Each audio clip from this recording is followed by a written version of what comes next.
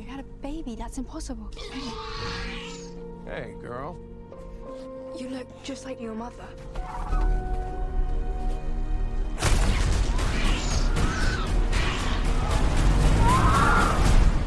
I promise you, I am gonna get her back.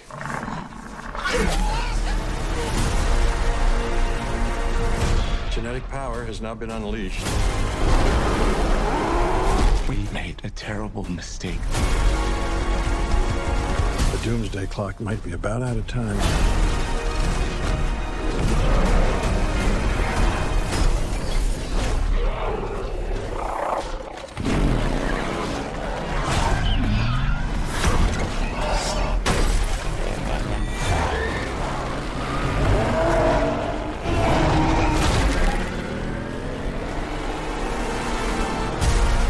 If our world's gonna survive, what matters is what we do now. I could use your expertise. You coming or what? A baby raptor? I made a promise we would bring her home. You made a promise to a dinosaur. Yeah. What? Everybody hold on to somebody.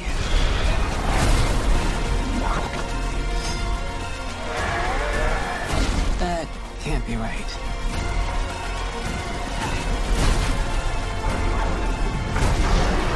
What is that? Biggest carnivore the world has ever seen. Run! See? Not so bad.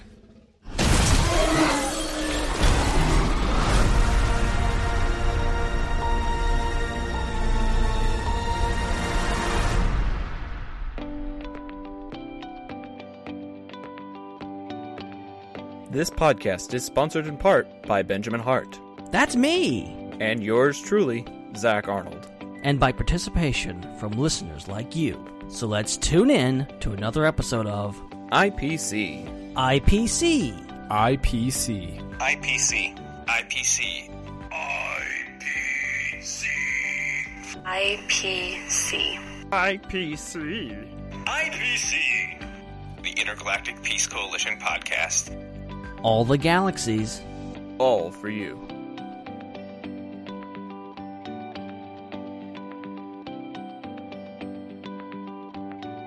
Well, hello there, ladies and gentlemen, and welcome back to the Intergalactic Peace Coalition podcast, also known as the IPC, and we are broadcasting live right here on YouTube on Fandom Empire, and boy, oh boy, do we have a fantastic episode for you guys tonight. A very Jurassic episode, a very bitey episode, continuing our long-running and long-beloved, one of my favorite arcs that I guess it's still an arc now. We're continuing it, the Jurassic arc, to discuss more Jurassic Park. And yeah, there's a new Jurassic Park movie, or should I say Jurassic World movie. Wait, there is?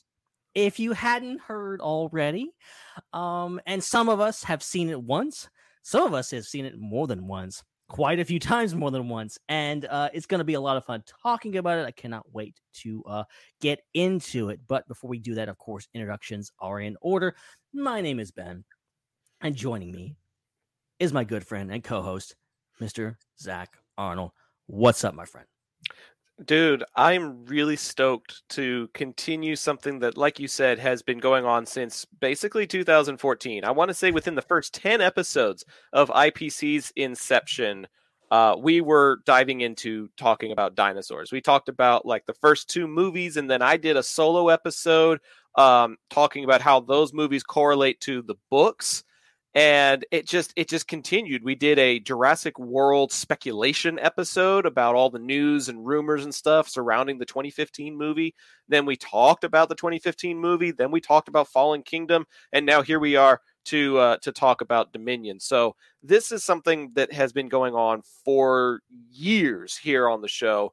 And so I wanted to celebrate. This was one of my first ever fandom shirts that wasn't related to Star Wars. Wow. This was one of my first shirts. For a long time, I had a whole bunch of like use the Force, Luke, or one of those generic Walmart shirts with like Yoda on it or something. And those had been my fandom shirts for the longest time.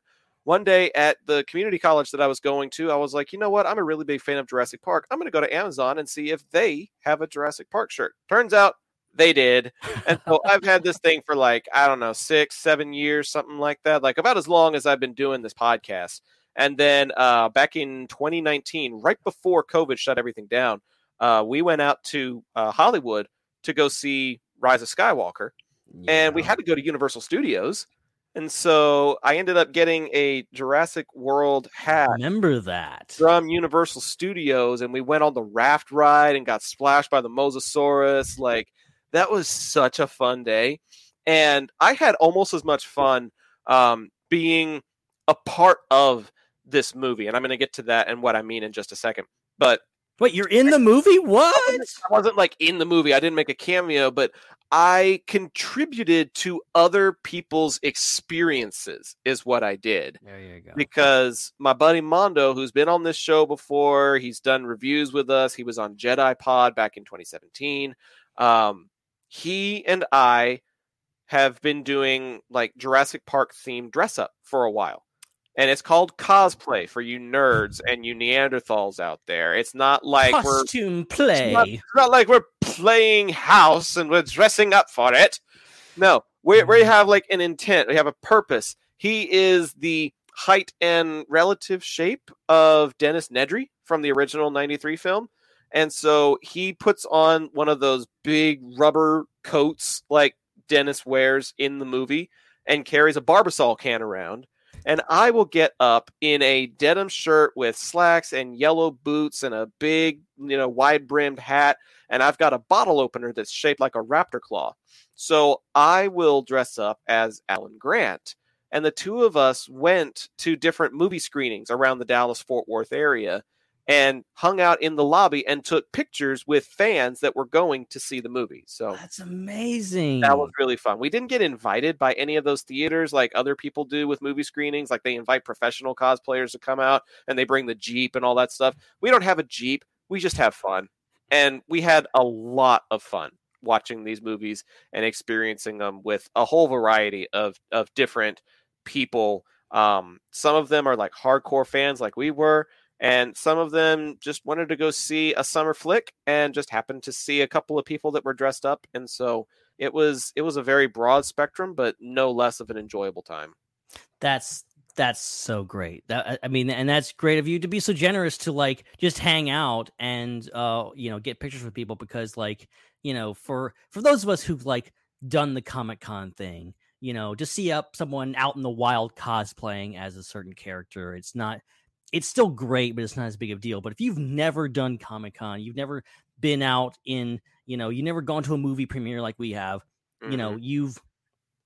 it's mind-blowing to see like, oh my God, it's Dennis Nedry. Oh my God. I remember the first time I saw a Stormtrooper, in real life. I'm like, it's a Stormtrooper. What? This is so good. Yeah. Like, it's just, there's nothing that can quite, quantify that. So dude, so tomorrow, I'm going to Fan Expo Dallas, which is Dallas Comic Con. I'm not dressing up because I couldn't get enough passes.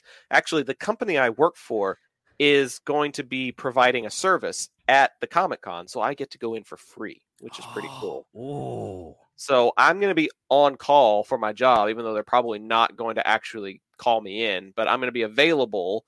And then my fiance and I are going to walk the floor and, kind of explore. It'll be her first Comic-Con. It'll be like my 4th or 5th or something like that. Oh, that's great. So it should be a lot of fun. But this time I'm not dressing up. But last time we did.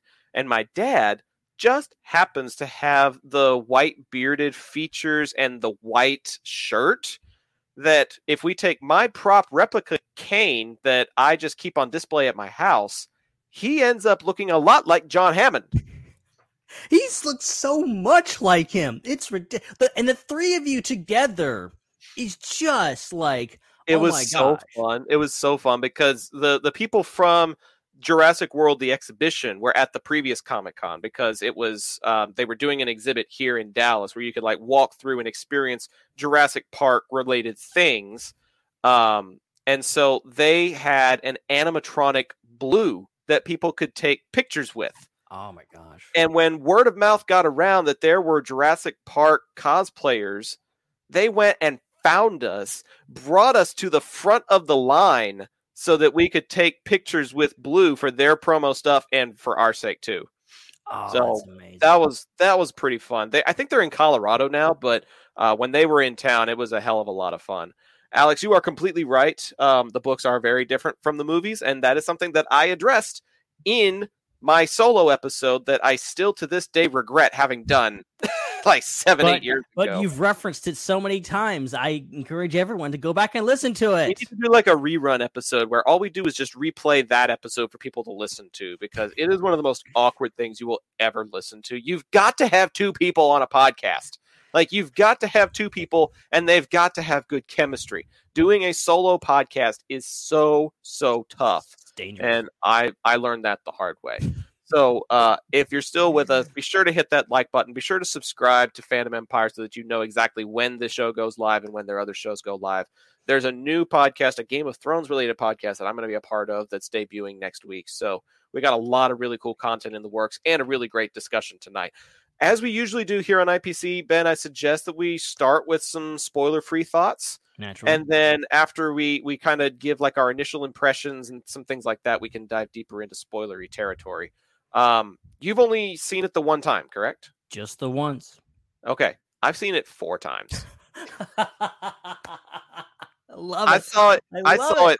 I saw it Thursday night, I saw it Friday night, I saw it Saturday afternoon, and then I saw it Sunday at lunchtime. So I saw it 4 times in 4 days, in 4 different theaters, in 4 different formats. I saw it in IMAX, 3D, Dolby, and 2D. Oh, so I've gotten like this whole spectrum of viewing perspectives for this film. Got a lot of thoughts on that. But I want to hear your thoughts, because you've only sent like a couple of messages in the various group chats that we've been a part of. What's your takeaway from this 3rd and final installment of this trilogy and what has been labeled the conclusion of the saga? Yeah, so and as you said, we'll keep it spoiler free for a few minutes. No, I know some people have not had a chance to see it. It was actually a miracle that I had a chance to see it, because I've had a crazy week. But made a point. You have to do that in order to have this type of discussion, you know? Yeah, exactly. It would have been real awkward to come in and go, I haven't seen the movie, guys. But yes, I have seen Jurassic World Dominion, and I have to say, I enjoyed it. I'm not saying it's even like in my top 2 Jurassic Park movies, or even top 3. I'm not sure where I would rank it. It's not at the top for sure. But I think again, I feel like after only seeing so it you once, did hate it. Look, even if it was at the bottom, it's still better than like 90% of other movies out there. Okay, because I have a general affinity for the Jurassic franchise. Being in your vicinity, being in your orbit, has made me more of a Jurassic Park fan. And I didn't mean it like that. Hey, I have lost 4 pounds in the last week. Shut up. There you go. But being around you has just give me more appreciation for these movies, even the ones that people hate, like Jurassic Park 3. I'm like, hey, it's actually not that bad. It's goofy, it's kind of stupid, but I mean, there's some good parts to it, and I end up in the defense camp. So this movie, like, it has a lot going on.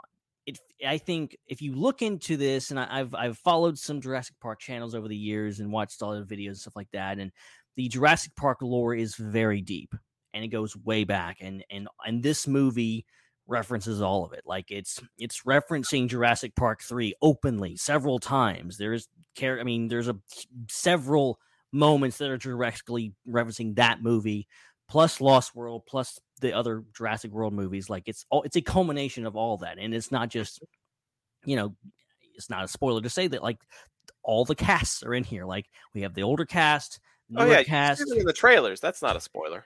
And they're not. This isn't a cameo. This isn't Sam Neill, Laura Dern, Jeff Goldblum. They do not have cameos. They are full blown parts of the plot. They have active roles. They have huge active roles throughout the entire film. Mhm. And this movie, for what it is the end of both trilogies. It is the culmination of both trilogies, and it's kind of a swan song to kind of all the characters, but especially the original cast.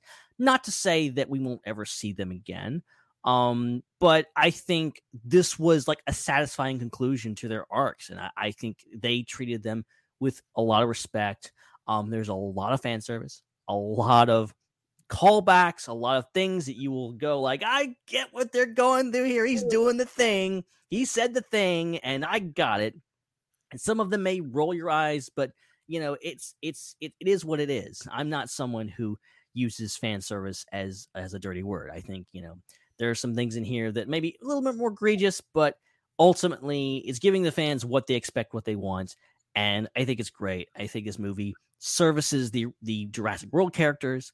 You have, Chris Pratt, Bryce Dallas Howard, they're back in all their glory. They're amazing. And, the story is all over the place. There's a lot going on in this movie. I think just understanding the plot fully, I'll probably have to watch it a couple more times because it's very deep and very complex. Yeah. There's a lot going on and all the lore and stuff like that. And maybe that's my only complaint, is that it is like very complex and very like, it's not as maybe bare bones as it could be. All of these movies have always been pretty deep, and even the first movie, it's about it's dinosaurs and whatever. It's not that complex, but you look beyond that, and obviously there's more going on. I think any good movie has that. It's not the best of the franchise. It's not the worst of the franchise. By far not the worst of the franchise. It's got some really great moments, I think. Some really great dinosaur moments, some great human moments. And overall, I think it wraps up the trilogy pretty well. It's obviously has some scathing reviews. I don't know where these people are coming from, honestly. I don't see it as that. I'm not going to sit here and rave on it as some masterpiece, but I'm definitely not going to dog it as the worst piece of cinema ever, because it's not. It's got its flaws, it's got its drawbacks, but overall, I enjoyed it. I thought it was a fun ride, and I really am looking forward to seeing it again sometime. Yeah, well, okay, so here's the problem. There are only 337 critic reviews. Ooh. Only 337 of what Rotten Tomatoes considers like verified critics. And those 337 give it around 30% is what Rotten Tomatoes is showing right now. However, 10,000 plus, over 10,000 audience reviews have it sitting closer to 78%, which I feel like is a lot more accurate to what this movie is and represents. And what's really weird is like the critic consensus, it says it might be a bit of an improvement over its immediate predecessors in some respects, but this franchise has lumbered a long way down from its classic start. Here's my issue with that statement. And this is an issue that I have taken with friends and internet strangers alike. It is asinine to compare a movie from 2022 to a lightning in the bottle masterpiece of nearly 30 years ago. Yeah. Do you really think it is a legitimate gripe to look at something that was state of the art and near perfection 30 years ago and say, oh, well, this movie is not the cinematic masterpiece that this one is, therefore it sucks? That is so stupid. That is the consensus. And that is the thing that confuses the heck out of me. People are looking at it for what it is not, rather than for what it is.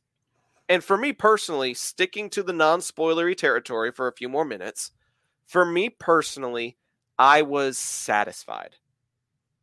I wasn't blown away. I wasn't mesmerized. I wasn't enraptured, but I was satisfied. It is a satisfying conclusion to the trilogy. It is a satisfying conclusion to the storylines that we have been following for 29 years. And it is a fun ride. And I saw another complaint that talked about how nobody got eaten in the opening sequence. Okay, nobody got eaten in The Lost World. The little girl got bitten, but she didn't get eaten. And nobody got eaten in Jurassic Park 3 either. And unless I'm mistaken, I don't remember anybody being eaten in the opening sequence of Jurassic World either. Like, literally, it's the 93 film and Fallen Kingdom that are the only two movies where somebody dies in the opening sequence. And I don't see that the as Fallen Kingdom scene is supposed to be a homage to the original movie. Like, it's not meant to be like, oh, this is in every movie. It's just supposed to be an homage for that one movie. And this whole movie, to an extent, is an homage to the original film in one way or another. And it's also an homage to what happened in the Battle at Big Rock.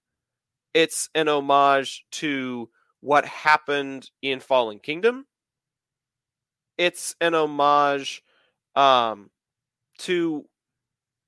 the original 2015 movie and how much the characters have grown and developed.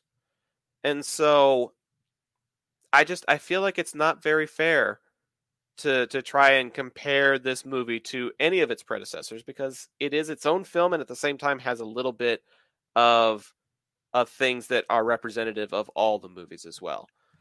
Alex makes a point that in JP3 there's two people on the boat that get eaten. I don't remember seeing them get actually eaten. They just disappear from the boat. And it's very weird because you're like, the boat's like speeding across the thing and then it just disappears. Like, wait, what happened? Like, it's kind of a weird thing. It's still in the enclosure, and there's no seafaring creatures aside from the Spinosaurus, which I think we would have seen, but they held off on showing it to us until later. So I may have to go back and watch that opening scene again. But my point still stands. There's very little. If it's that vague, Alex, then I feel like my point still stands that wasn't the centerpiece of that sequence. In the original Jurassic Park movie, that one gatekeeper getting attacked by the Velociraptor, that's what the whole scene is built around. In Fallen Kingdom, the one dude trying to, reboot the gate getting eaten, that's what the whole scene is built around. The scene in Jurassic Park 3 is built around the two in the glider losing connection to their boat and being trapped on a deadly island. But what is his name? Ben? I think it's Ben, isn't it? Maybe. The guy that's with Eric. I don't think he gets eaten because his corpse is still stuck in the hang glider. So, yeah, like even that fella doesn't necessarily get eaten unless they like rip some of his flesh off and left his bones hanging, kind of like a spinning cone of meat that you see at a Greek store or at a taqueria. But like that's not what the Jurassic Park movies are supposed to be about. Like, there are certain scenes that are tone setters, but to have that expectation of every movie, I don't remember people complaining when Jurassic World didn't have somebody getting eaten in the first couple of minutes. Like, yeah, like the first scenes, especially in the first movie, is like it's a tone setter for, like, it's kind of like a subversion. Actually, it's not really setting the tone. It's kind of giving you what you expect. It's kind of like a horror movie opening with, oh, it's Jason Voorhees, he's running after somebody, and then it flashes forward to just people going about their lives normally. Right. That's kind of like you go into a movie called Jurassic Park and you're like, oh, it's got to be dinosaurs eating people. And it gives you that. And it kind of gives you that release. And then it goes into, oh, here's the wonder of dinosaurs. Here's this amazing thing. And then how long is it before someone else in the movie gets eaten? Like, does it take us to Dennis? Like, does it take us until Dennis before we see somebody else get eaten? Yeah, it's like, not until like things start going south on the island during the hurricane that we start getting some more deaths. So here's a fun factoid. I don't know if it's super fun, but one time I saw Jurassic Park in concert where they had a symphony playing John Williams' score throughout the course of the movie that was playing on a screen above them. And in order to give the orchestra an intermission, they like edited the film almost and created an intermission in the middle of the film when the hurricane is happening.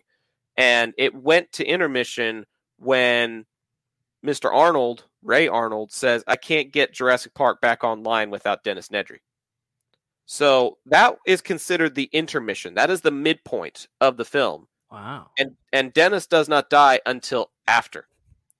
Wow. So there is not another death in the original Jurassic Park until more than halfway through the film. You get it in the opening scene, and then there's no death until more than halfway done.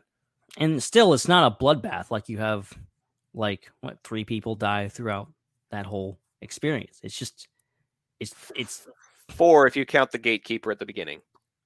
True. So you have the gatekeeper in the opening, and then you have Muldoon, Nedry, and Arnold, right? Right. So a total of 4 dead in that movie. But it's not about that. It's about the terror of the impending doom of dinosaurs. And let me ask you this: it's a different situation. It's not an island that they're on in this movie, right? But there is a semblance of isolation that you are alone with these creatures. Did you still feel that intimidation in this movie, that it is man versus beast in an isolated environment? Did it give that similar vibe that the Elan Nublar experience did? I mean, there's definitely a point in the movie where they go to a certain location. You're like, okay, this is where the third act's going to happen. This is where everything's going to go down. And it is, without being an island, it's still kind of an isolated part of the world where they're at, where a lot of dinosaurs are, that becomes kind of the staging ground for the final act and what goes down, and a lot of people dying and stuff like that. But I think it works. But it is kind of like, it's a different kind of setting, and you're also dealing with, dinosaurs are everywhere now. You can, they kind of go over that at the beginning of the movie. Not giving away any spoilers, but it kind of sets the stage from where Fallen Kingdom left off in regards to the state of the world, and things are not going great because things are happening and all this stuff. But it's not about setting the tone. Is not about, we need a scene where someone's being chased by a dinosaur or getting eaten off the toilet, like I completely forgot to mention about the 93 film. I think, honestly, the reason it's being that, I guess, for lack of a better term, like a classic Jurassic Park opening scene is missing. That was going to be the prologue that they actually cut from the movie and released it online because the movie was delayed for so long. They just put it online. So if you're missing that scene, just go watch it on YouTube, guys. It's there. But that scene ends with the whole scene at the drive-in where Tyrannosaurus Rex comes in and does her thing. But and going back to your earlier comments, it is absurd to think about, okay, let's take this. Yes, it's in the same franchise, but let's just take that away for a second. Go, you're taking this new movie and comparing it to what is truly considered to be one of the greatest films of all time, probably one of the crowning achievements of human history. You're going to compare it to that movie, and you're going to go, it wasn't better than that thing. It wasn't better than Jurassic Park, so it sucks. What are you doing? I get, I think at this point, let's just admit, none of them are going to top Jurassic Park. That's never going to happen, okay? You said, it's lightning in a bottle. So let's just try to enjoy it for what it is, as a continuation, as a sequel, not as a movie that's trying to top the original.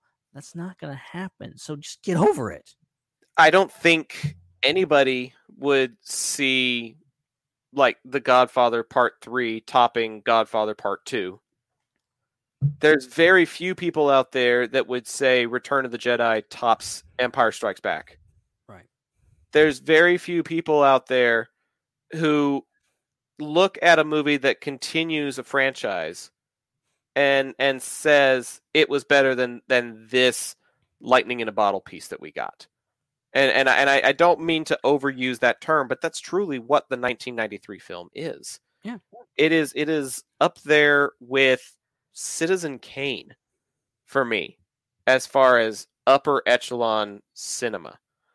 And to try and make those comparisons is just it's disrespectful to the 93 film, and it's disrespectful to this film. Right.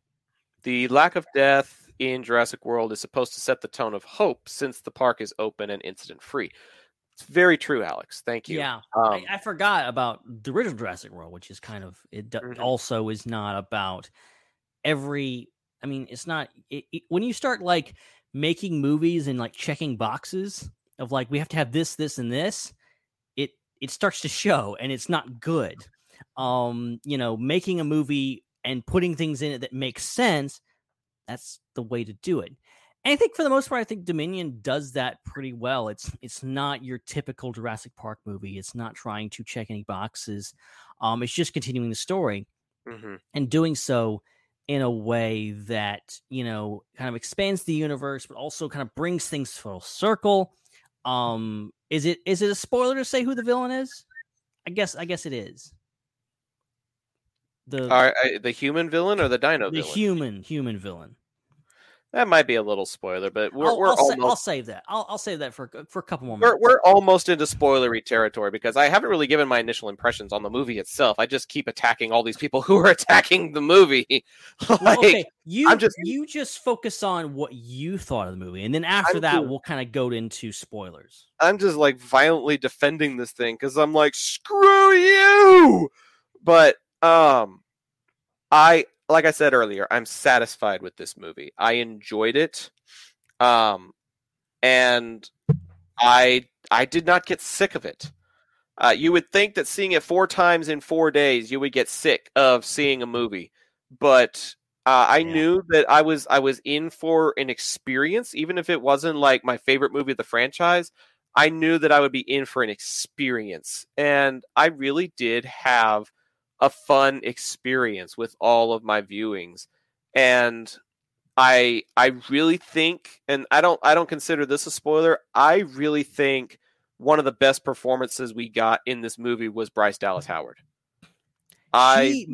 She gets run through the ringer and she's so good.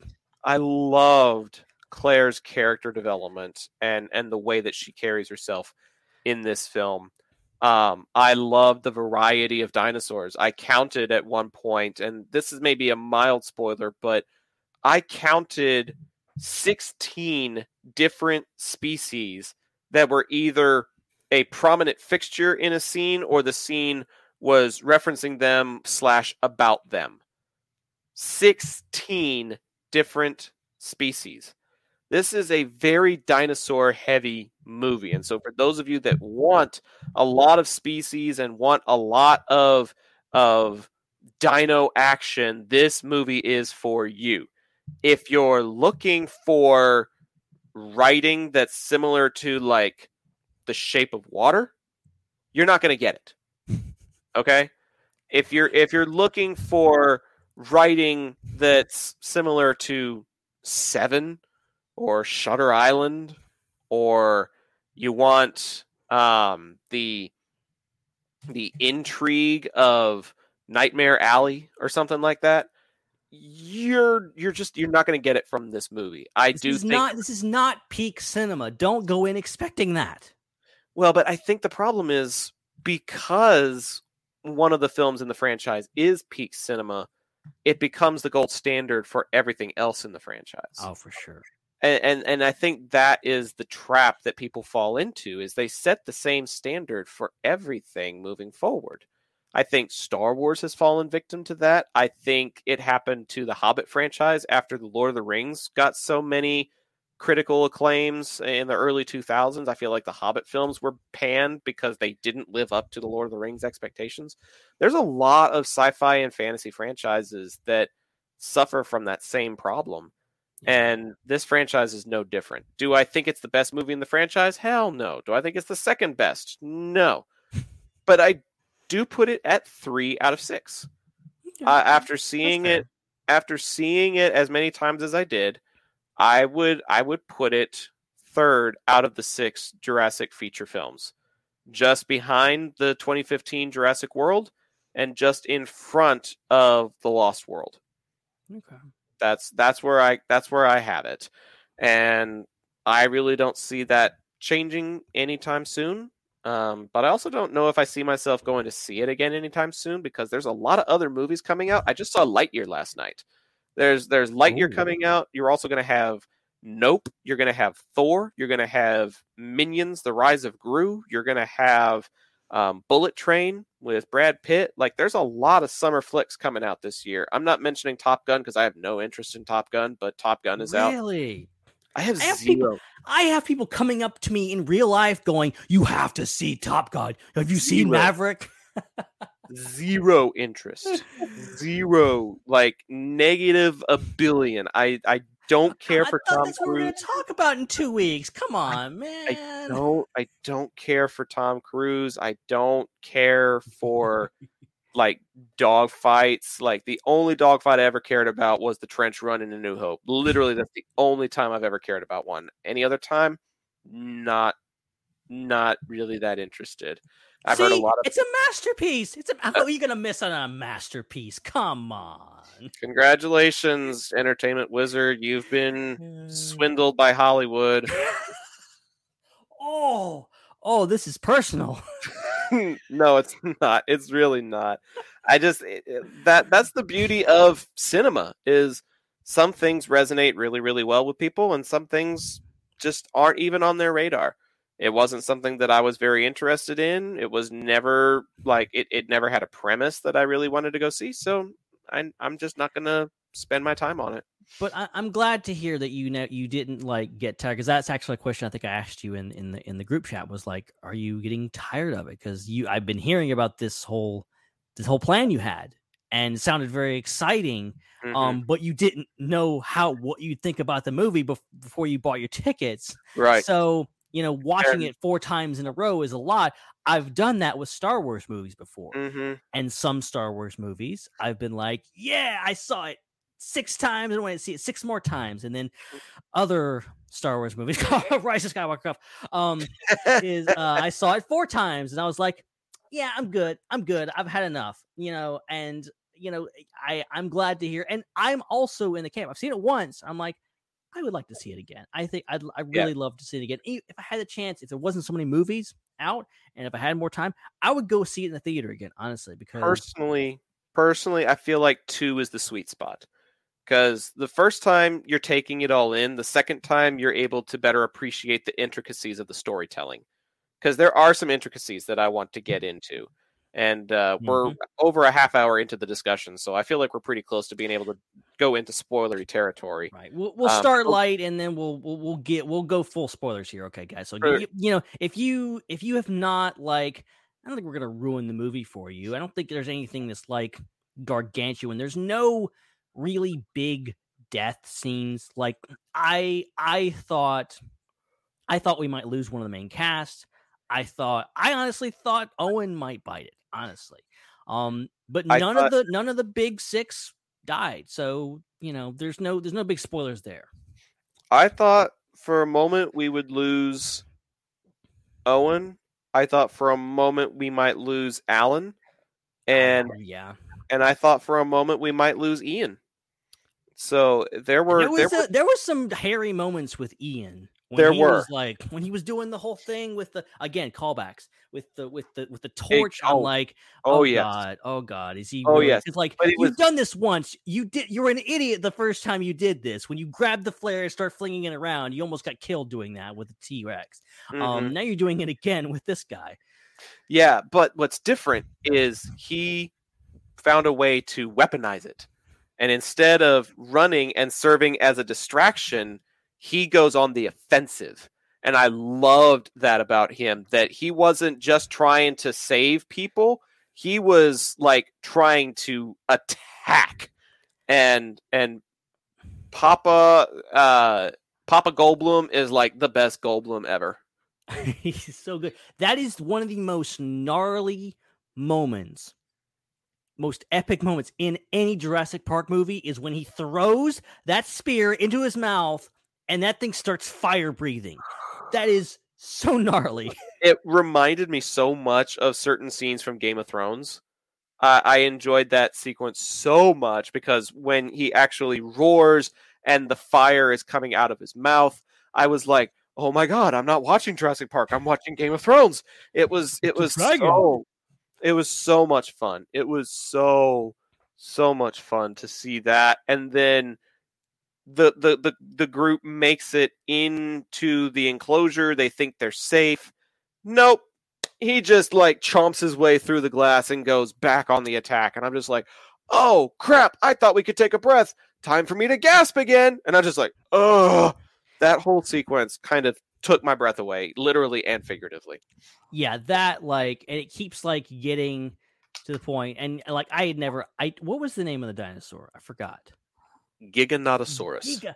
Giga. Yeah. Giga. Yeah, it's a really I like the Giga whatever. That's a neat name. And I'm not a dinosaur person, so like I don't know any of the names. But I'm like Giga, that sounds badass, and he is like, and that whole thing, that whole sequence is just like, oh, they're inside. No, they're not inside. He's busting out the windows, and then Owen almost falls out, and then Claire's legs get like tied up in the thing and she almost gets pulled out, and it's just like, oh my God, it's like it's again gnarly, like it's so and you're on the edge of your seat because like this whole band, but like any of these people could die, like this would be the moment. Claire could have been pulled into a mouth. Owen could have been chomped in half. Ian could have been eaten if he missed the throw with the fire dart. Like there was a lot of sense of peril in that scene, and I think that's one of the things that I actually enjoyed about this film is that there's a lot of that type of intensity in there that makes you feel like something could happen, and then you feel that sense of relief when something doesn't happen. That is very 93 Jurassic Park. That you see like after the Rex turns the Ford Explorer upside down and they have to go into the tree, you've got basically the car falling out of the tree chasing you, and they've got the intense music and you're running away. Excuse me. No problem. But then you feel relief when nothing happens to them. You have the scene where they are running with the Gallimimus, and then one of the Gallimimus gets eaten by the T-Rex. Like, there is some intensity in there, but also some relief when nothing happens. I'm not saying that this movie does it as well as Jurassic Park, but I definitely see where they were going with it and how they were trying to approach it, and I appreciate it, and I respect that they are not just referencing the classic film, but they are like paying their respects to it in a different yet approachable and understandable way. Yeah, it was a kind of this whole out of the pot into the fire type of scenario. This very which is very very much in the same vein as the very original Jurassic movie. Park. That's very Very Jurassic Park. Like the bullet train breaks down in the Amber Caves, and a few of them are able to get away, only to find that the gate is closed, and they're like, oh shoot, we didn't actually get away yet. The gate opens, they get in the Jeep, 5 minutes later, they're face to face with the Giga. So it's like, okay, we escaped the Dimetrodons, I think is what they're called, the shorter ones with the fins. It's like, we escaped them just in time to meet the Giga a few minutes later. And so fitting to have the original cast meet the new cast by rolling down a hill in a Jeep and landing upside down. Like If that's not Jurassic Park, I don't know what is. It was so fitting. It was so appropriate. And I guess that brings me to another thing that is worth mentioning in this film is the cohesive nature that they blended these two storylines together. Mm-hmm. Like, for the longest time, you've got separate adventures going on because Maisie gets kidnapped and Owen and Claire are trying to save her. On the other side of things, Alan and Ellie and Ian have something going on at Biosyn that they're trying to solve, like almost like a Scooby-Doo type mystery that they're trying to solve. Right. It's not even related to the dinosaurs, but they still encounter the dinosaurs. And so you've got a kidnapping that's going on in one side of things. You've got a mystery that you're trying to solve on the other side of things. Neither of them directly relate to dinosaurs, and yet they converge at a dinosaur game preserve, essentially. Right.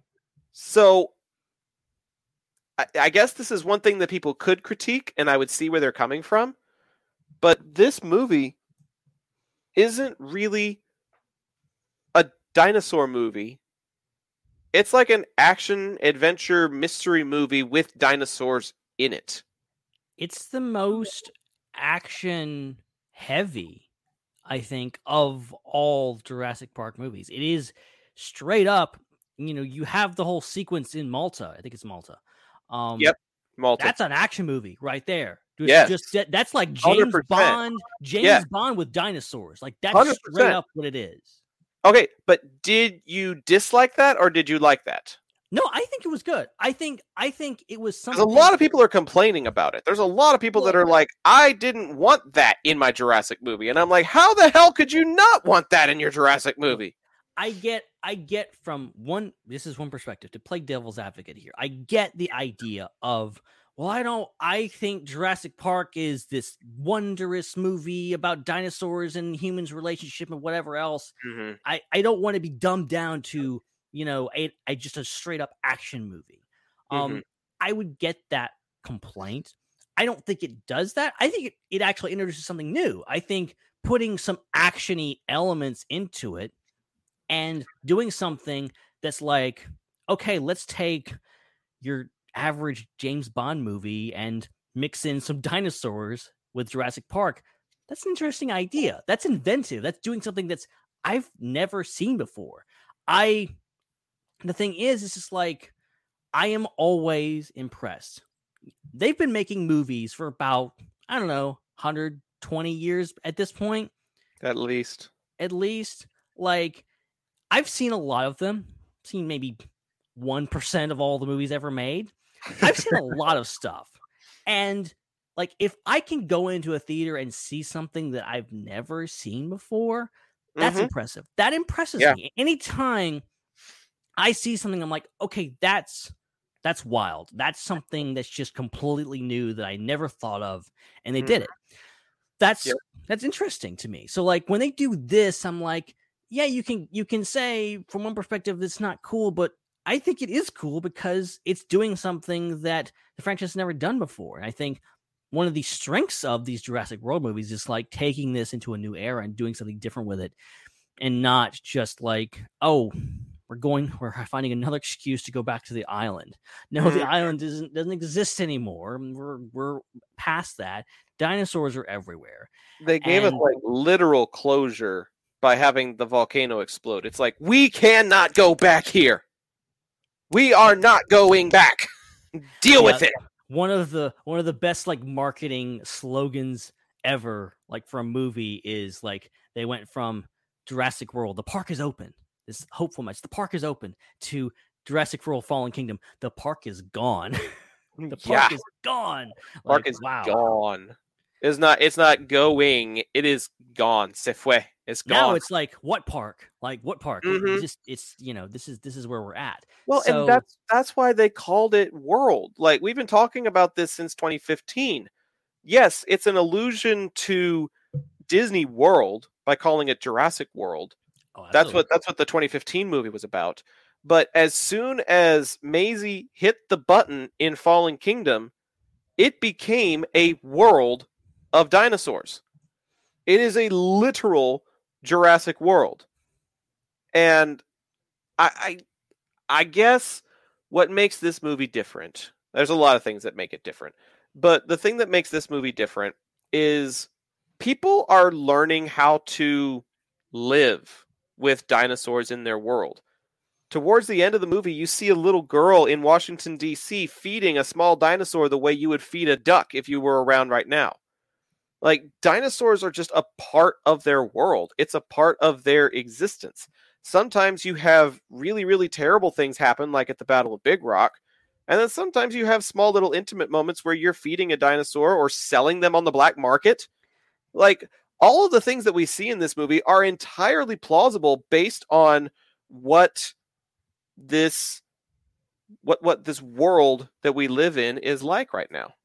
Yeah, I think if anything, if I had a criticism about like the whole action orientation of this, I would say that there wasn't enough stuff like what was going on in Malta. I think that whole scene, all those scenes were really interesting, not just from a action perspective of like, I've never seen a guy on a motorcycle run away from a dinosaur in a European city with that tan filter over the lens like they always do in Europe for movies. And then, but like, I also like the whole thing when they go into like that shady underground thing and there's dinosaurs and there's fight clubs and everything like that. Yes. It goes right back to the underlying message of these movies about how humans freaking screw up things and misuse things and their whole misuse of technology. Now dinosaurs have been brought back into the world, and guess what? Humans are misusing them. They're selling them. They're doing all these horrible things to them and, you know, abusing them. That's the core message of these movies, is that, you know, that is it's corruption and the fact that like there's no going back from this. There's no like they can't fix it. They can't like, oh, you know, we're just going to shoot all the dinosaurs and we're going to get rid of them. They can't do that. The dinosaurs are part of the world now. They just have to move on and live with it. Right. And the way that they move on and the way that they live with it is any of them that they can capture, they send to Italy, to the preserve. But any that they can't, they're coexisting. They're living with them. They're trying to figure out what to do. And according to the movie, the entire black market trade goes through Malta. And anytime somebody wants to buy, sell, trade, fight with, do anything with one of these creatures, it goes through Malta. So this is like the hub of the dinosaur underground that we're seeing here. And it is freaking awesome. Like, not only is the chase scene fun, but being able to see the seedy nature of man and how they exploit these creatures. Like, instead of dogs, you've got dinosaurs fighting each other, you know? Instead of exotic birds, you've got exotic dinosaurs that are being sold. Instead of, you know, like a tiger or a lion in a cage, they've got like an Allosaurus, you know?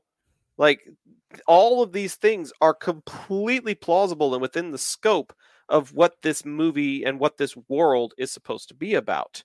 And I respected that so much because, like you said, I don't think Jurassic Park has ever... Did you hear that? No. I heard something. I don't think Jurassic Park... Ghost? Yeah, I guess so. It's a ghost named my fiance. Jurassic Park, in my opinion, has never been a dinosaur movie. Nothing in the franchise has ever truly been a dinosaur movie. It has always been a cautionary tale about the hubris of man. Yep. Boom. It has always been you took something and you turned it into something for capitalist venture. In the original movie, they're turning it into a theme park. In the second movie, they're trying to capture them and turn it into a theme park again. In the third movie, you see the labs of Site B, and you hear Alan say, "This is how you play God." In the fourth movie, they have actually successfully turned it into a park. It has statistics, it has revenue, it has advertising and promotions, it has a functioning business model, and yet it's not enough. They want to take that genetic power and they're going to splice it and make hybrids. Well, hey, guess what? The Indominus is a cautionary tale that you shouldn't freaking do that! And then in Fallen Kingdom, it's a cautionary tale again about the prideful nature of man's supposed belief that they have control over nature. And all it took was the push of one button, and the world changed forever. Instead of them going to warlords and crime lords and black market dealers, these creatures got exposed to the whole world. And now that they are in the whole world, you again feel like you possess power within your hands, within your genetic makeup, to control the world's food sources? Because that's what the locusts are about. Yeah. The locusts are, again, man's attempt to manipulate genetics for capitalist venture. You kill all of the competition's crops, and suddenly the only thing left is the seed that you distribute to farmers. It's not about using dinosaurs to make a theme park, but it is still about using genetics for capitalist gain. And that's what one of the main plots is about. The whole Alan and Ellie and Ian plot is about them trying to expose that man's hubris getting in the way of making the world a better place. And in my opinion, this world needs it now more than ever. Yeah. Because the dinosaurs are loose. And yet this is what Biosyn is going off and doing with their money and their scientists and their influence. They're being greedy all over again, just in a different way. Yeah, and Fallen Kingdom sets all this up. It sets up this perfect storm of events with the auction, with the fact that it isn't just Maisie pushing the button at the end. It's all these shady people have bought all these dinosaurs and are shipping them off to different parts of the world. Right. Maisie just sets them free, which was the right thing to do. And so going forward from that, you're already setting up for, okay, there's some shady stuff that's going to go down. And then that is brought to the full force of that. I mean, it could have been, I don't know, you could have gone to any number of different stories. I feel like there's a million different stories now you could tell in this world with dinosaurs and humans trying to coexist. The biggest threat, obviously, is this Biosyn threat of, okay, we're gonna control all the crops in the world and do all this, and just it's not about the dinosaurs, as you're saying. It's about the fact that humans will stop at nothing to ruin everything with money, and and just ruin everything with greed. And as you're saying, so you're left with this big thing of like, and it's presented again in this very Jurassic Park type of way of like, oh, we're doing so many great things, and you're introduced to Dodgson again, which we got Dodgson here. We got Dodgson. I don't even know. I would imagine a lot of people probably don't even get that reference, but like, this is a character that's been there from the beginning, literally. And he's presented as kind of a nice guy, whatever else. And Jurassic Park fans that have seen the original movie, thought like, Dodgson, isn't he the guy that's like doing all the shady stuff, trying to steal from InGen and whatever else? So something's up from the beginning, and that just spirals out of control. And then I was just like, hey, it's Peter Parker's dad. He's engineering dinosaurs now. I didn't even make that connection. I was so obsessed with the notion that he went from being delivery man in 1993 to being CEO. Well, I Like, mean, I guess all the competition died out. maybe, Nedry, maybe. Hammond, and all those, and Lockwood. Yeah. I guess so. He was able to just slowly climb the ladder until he was at the top rung. But I really feel like he comes across almost like a Steve Jobs type of CEO. Oh, yeah. Because like when he introduces himself to Alan and Ellie, he like leans over and he looks at his assistant. What's his name? Ramsey, I think. Yeah. He looks over and he's like, "You have any food?"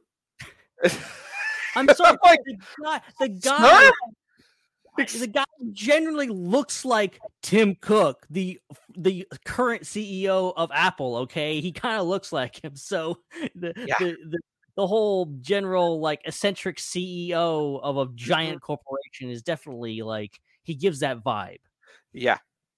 He completely does. And it's so funny the way that he like carries himself, because he carries himself as like this eccentric CEO type of character, and it ends up becoming his downfall. He's so prideful and he's so sure of himself and his company, and so sure that even setbacks can lead to greater things. He doesn't even have the wherewithal to suspect anybody that close to him of deceiving him. And honestly, that is such a huge compliment, Alex. Thank you. I appreciate that we're not going off on like crazy tangents and that it's actually making a little bit of sense to what we're talking about. I appreciate you sticking with us even in spoiler territory. Apparently, we're not dumb and crazy. Apparently not. But Dodgson was kind of dumb and crazy because he didn't suspect that his right hand would betray him, but there was a certain Dark Lord of the Sith that definitely suspected that. Yeah, I kind of like the overall theme of like he was the only bad guy. He was the guy at the top doing stuff. Mm-hmm. Everyone around him saw what he was doing and wasn't keen on doing it. Right. You have Ramsey turns against him. Malcolm is there only to spy on him, basically knows what he's doing.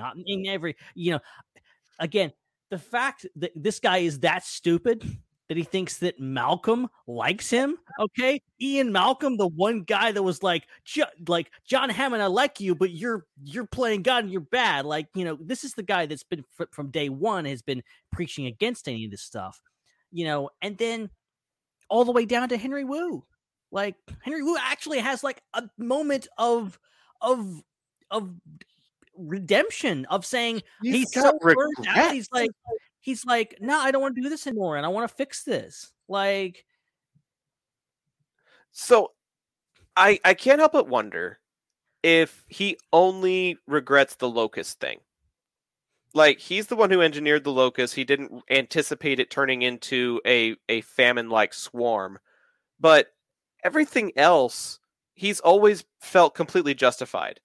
Like, he feels that he is a top leading geneticist, that he is one of the brightest minds in his field. Like, the pride and the swagger that he carries himself with in the first two movies is completely different from the way he carries himself in the final film.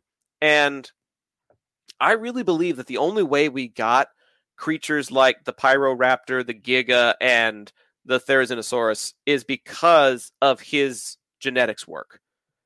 Because his team was able to put together the genomes properly.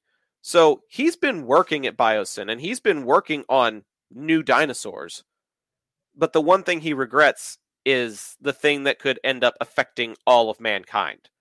So it's fascinating to see his character arc, because for the longest time he's been super prideful, and in this one he's remorseful almost. Yeah. And it's really hard to trust him. Like, as we saw at the end of the movie, Malcolm, ever the contrarian, he looks at him, he's like, oh no, him? No, not him. No, not him. It's so funny. Honestly, I feel like Goldblum is probably like the MVP of this movie. He really is. Like when he comes in, he is monologuing.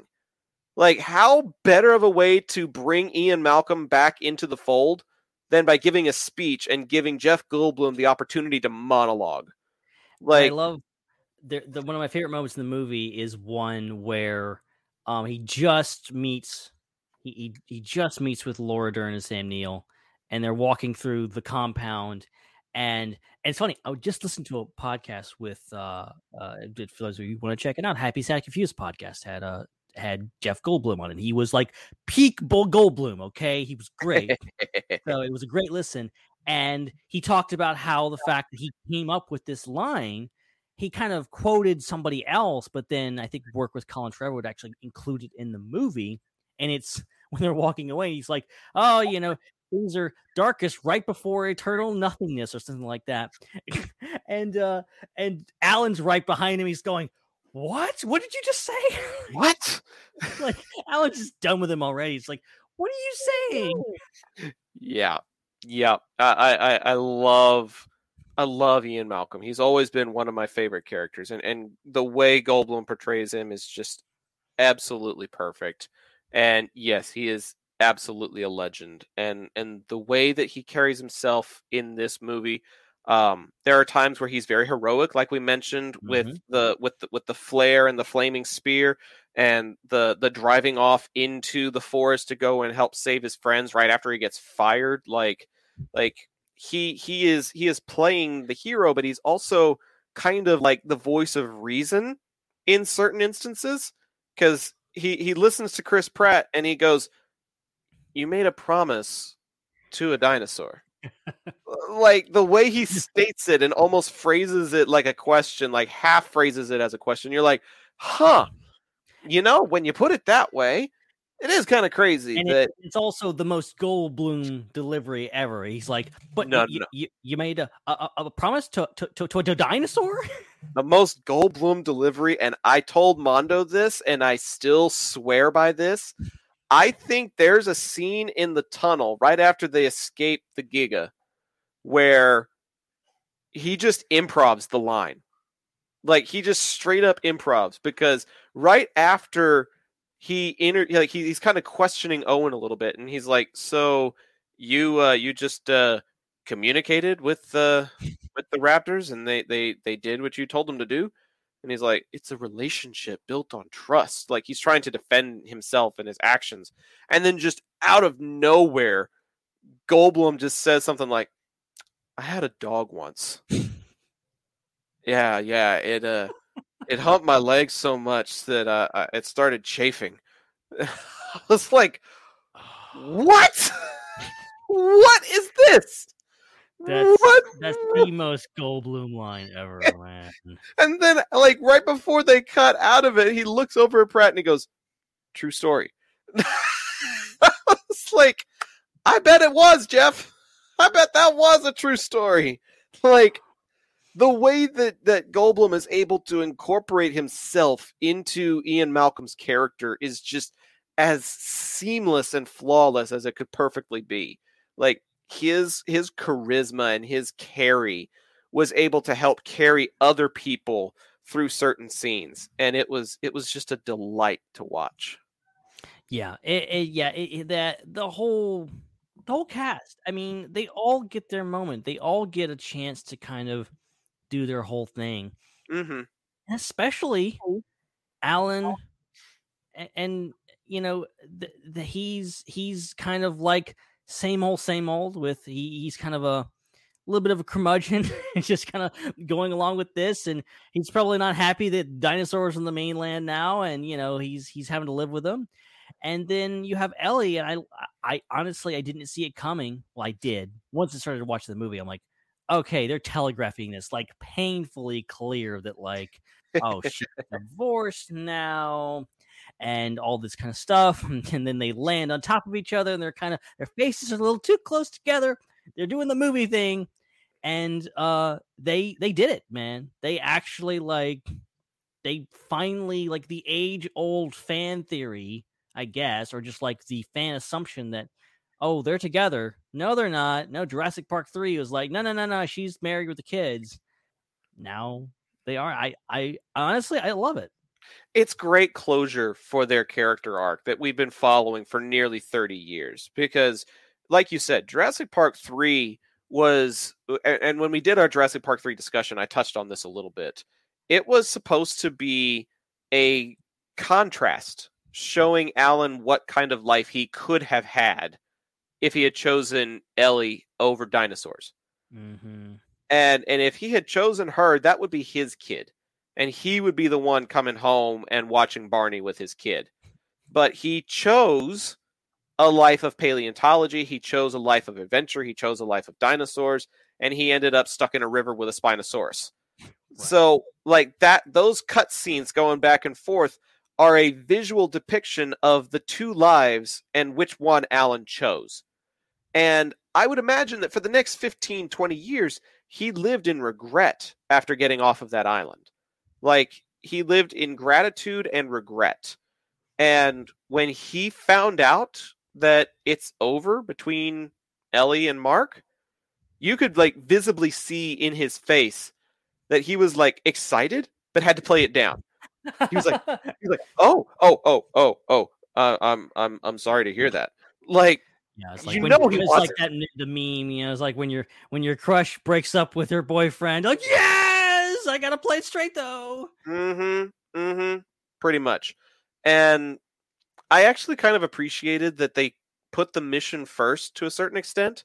Like, they didn't try to force the romance in the middle of the action.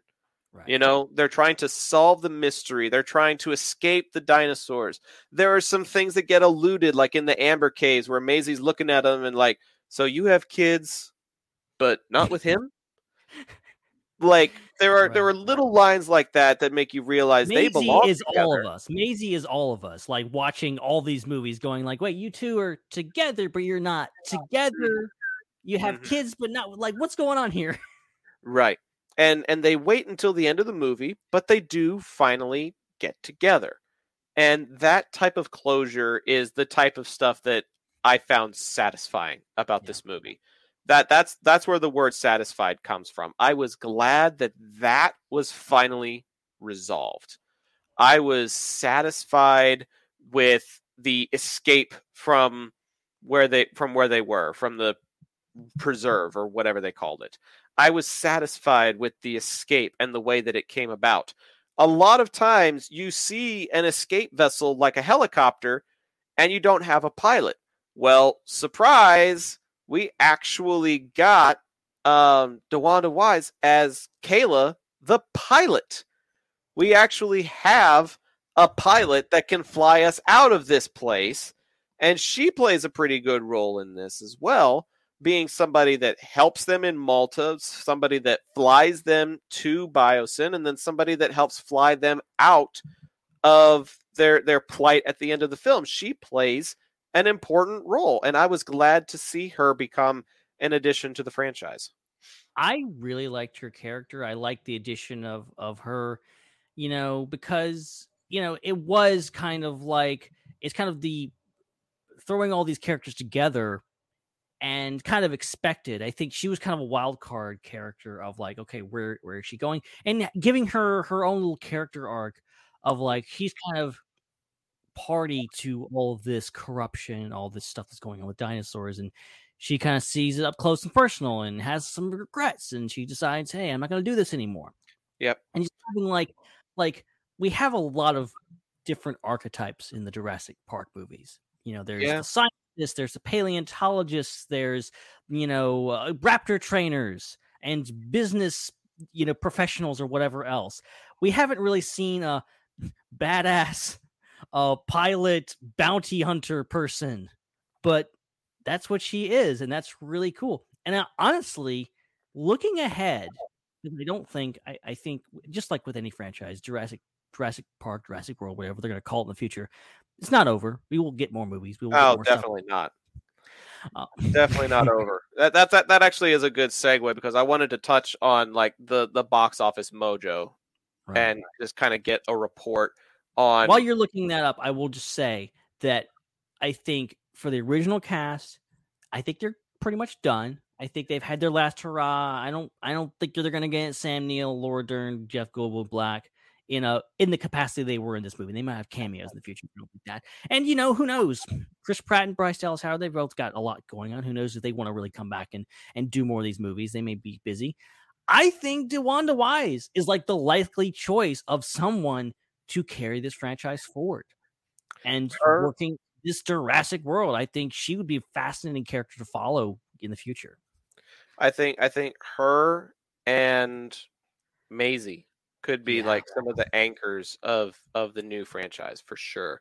And I want to touch on Maisie's storyline as well, because that's another really interesting piece of the puzzle here. But touching on your idea that this franchise is not over, far from it, because it's been open for a week.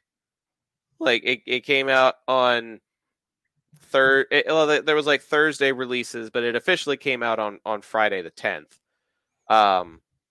And in that time span, domestically, it has already made what its production budget was in 1 week. In 1 week, domestically, its shooting budget was $180 million, and then they spent another $100 million on marketing, like global marketing. So in the first week of releasing in the States, it's already made $191 million. Wow. And worldwide, it had a global release before, all of us here in the States got to see it. And so the global release is almost 439 million. So you take away the 180 for shooting and the 100 million for marketing in 1 week, maybe 2 weeks, depending on how long it's been out internationally. In a fortnight, less than that, it has already profited over $150 million. Wow. This franchise is not dead by any stretch of the imagination. When you have that kind of a moneymaker, when you have a chance at getting $750 million before its theatrical run ends, there is no way in hell that they're going to stop making these pictures. You know what I mean? No. Yeah. It is a freaking moneymaker, and they are going to keep making money off of it. It is going to happen. You can take that to the bank. There will be more dinosaurs probably within the next 5 to 10 years.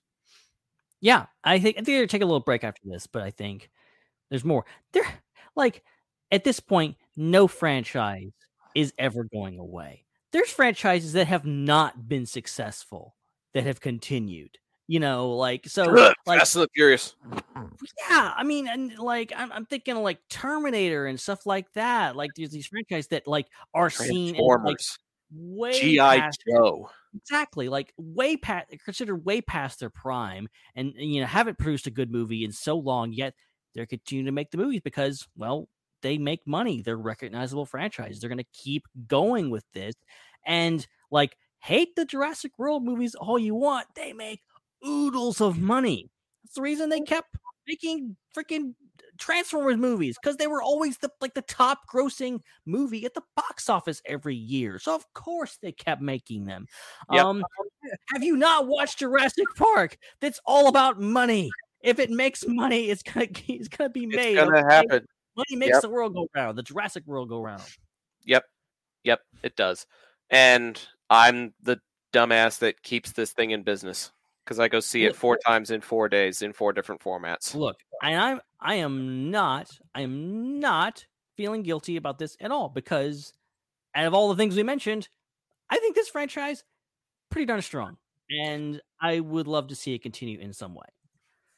I would too. And part of the reason why is because Isabella Sermon, who plays Maisie Lockwood, right, she puts a very interesting new twist on where the franchise could go, because she represents a successful human clone.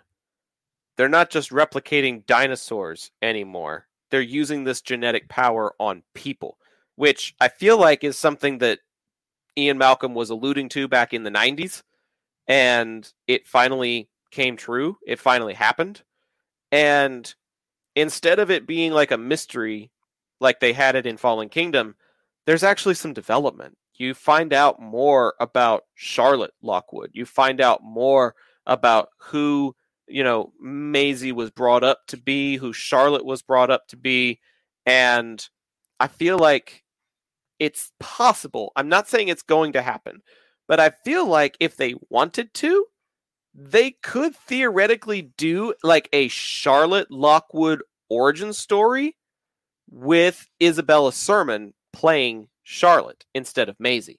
Yeah, I really liked how they did that in the movie where, they kind of made her up to look a little older and, had her playing her mother. And, that was really cool. And connecting it back to the original movie and having her be at Jurassic Park and kind of reverse engineering the story. Obviously, the Lockwood kind of story was kind of invented for Fallen Kingdom, from what I understand. Mm-hmm. But like reverse engineering that to say, okay, this was always part of it, and she was there, and and she was this brilliant scientist who made all this happen, and the real revelation that because that's the whole thing with that, and it's understandably so when you find out you're literally in a lab, like that's a pretty big deal. But then to come out and say, hey, no, you had a mother, you were born like everyone else. Yes, you were yes, you were engineered to an extent, but you came out just like everybody else.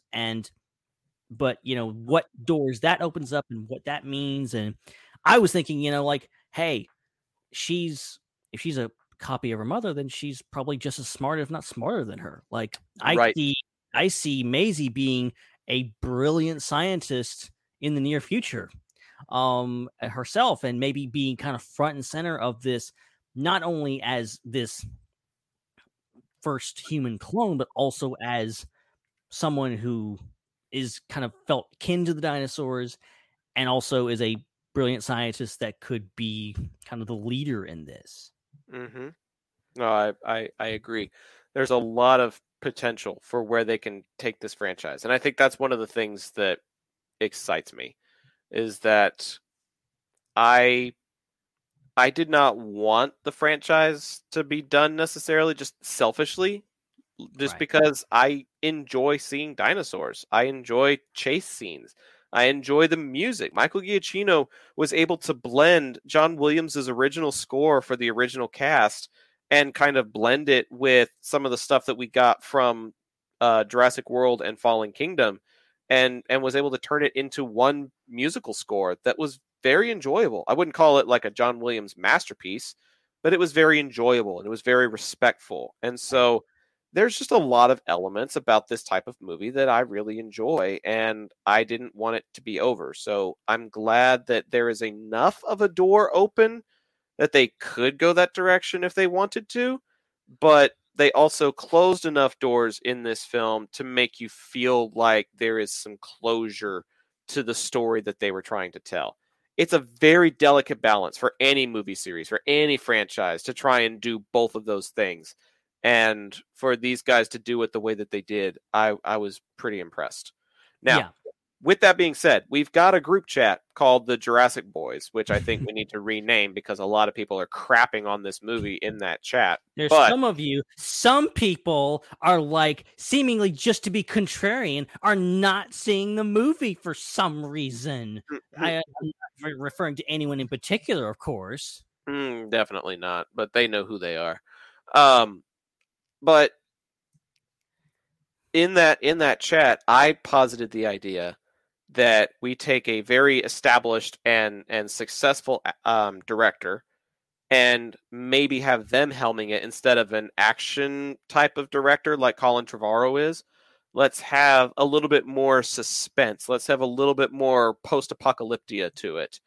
And who better to do that than the guy who did the last two movies from the Planet of the Apes reboot and just had a very successful run with a little movie called The Batman. Matt Reeves, I think, would be an excellent choice to pick up the franchise and move forward with it. I love that idea. I love that idea so much. I'm a big fan of Matt Reeves. I have been for a while, ever since I saw, those apes movies. So like, oh man, that would be really cool. And that's what I kind of hope that they do, is just like, continue these movies, let them continue to go, but inject some new blood in there. Nothing against Colin Trevorrow. I like what he's done for the most part of these movies, but let's get some new blood in there, and maybe give Isabella Sermon the reins and let her be the lead, and do that more. And who knows? There's a lot of different possibilities here, and I think my only like disappointment with the movie, I have two disappointments. One, no Spinosaurus.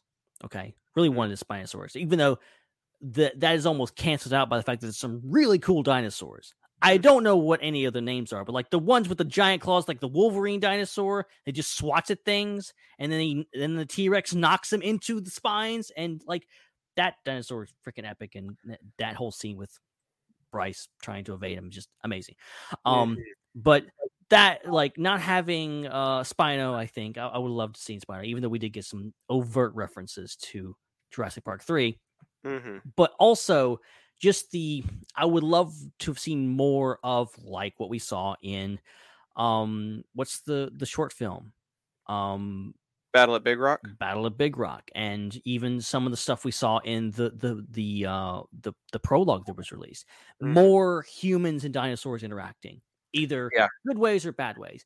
I think this movie had so much going on. It had to focus on, here's the threat and here's the characters. It didn't really have time for it, even though it had 2.5 hours of time to devote to it. It devoted all that time to that. I think more so going into, okay, what's the world like now? We see, news reports, and we see pterodons nesting on top of the World Trade Center. There's all kinds of stuff happening, really crazy stuff. I would love to see more of that. And we didn't get a whole lot of it. It's kind of like stuff at the beginning, stuff at the end, bookending it. So, that's a minor complaint. Well, but I think it's justified, because I think that's what a lot of people were going into this movie expecting. I think with the dinosaurs being released into the world, they weren't expecting to see a movie about them being corralled up and being put on a isolated game preserve in the valley of these mountain regions in Italy. Like, I don't think that's the direction people thought it was going to go. I think they were anticipating it to be more like Rise of the Planet of the Apes or Dawn of the Planet of the Apes, where humans and the other species are now interacting and they're clashing, and you have to figure out how they're going to coexist. And, eventually it shows that you really can't, even though you must. It's very difficult to do. And I'm with you that they could have done more. But I also think that since Matt Reeves already has experience in doing that with the Planet of the Apes franchise, if he was to helm up some of the next stuff, I hope that that's the stuff that he would explore, because he's got expertise in doing that with the Apes franchise already. I like the second Apes movie where they go in and the virus has spread, and now it's like post-apocalyptic, and they're in this bombed out San Francisco. I'm not saying that's what's going to happen here, or that I want it to happen, but it's definitely tempting. Of like, where could this go? Could this still be? Can they coexist, or will this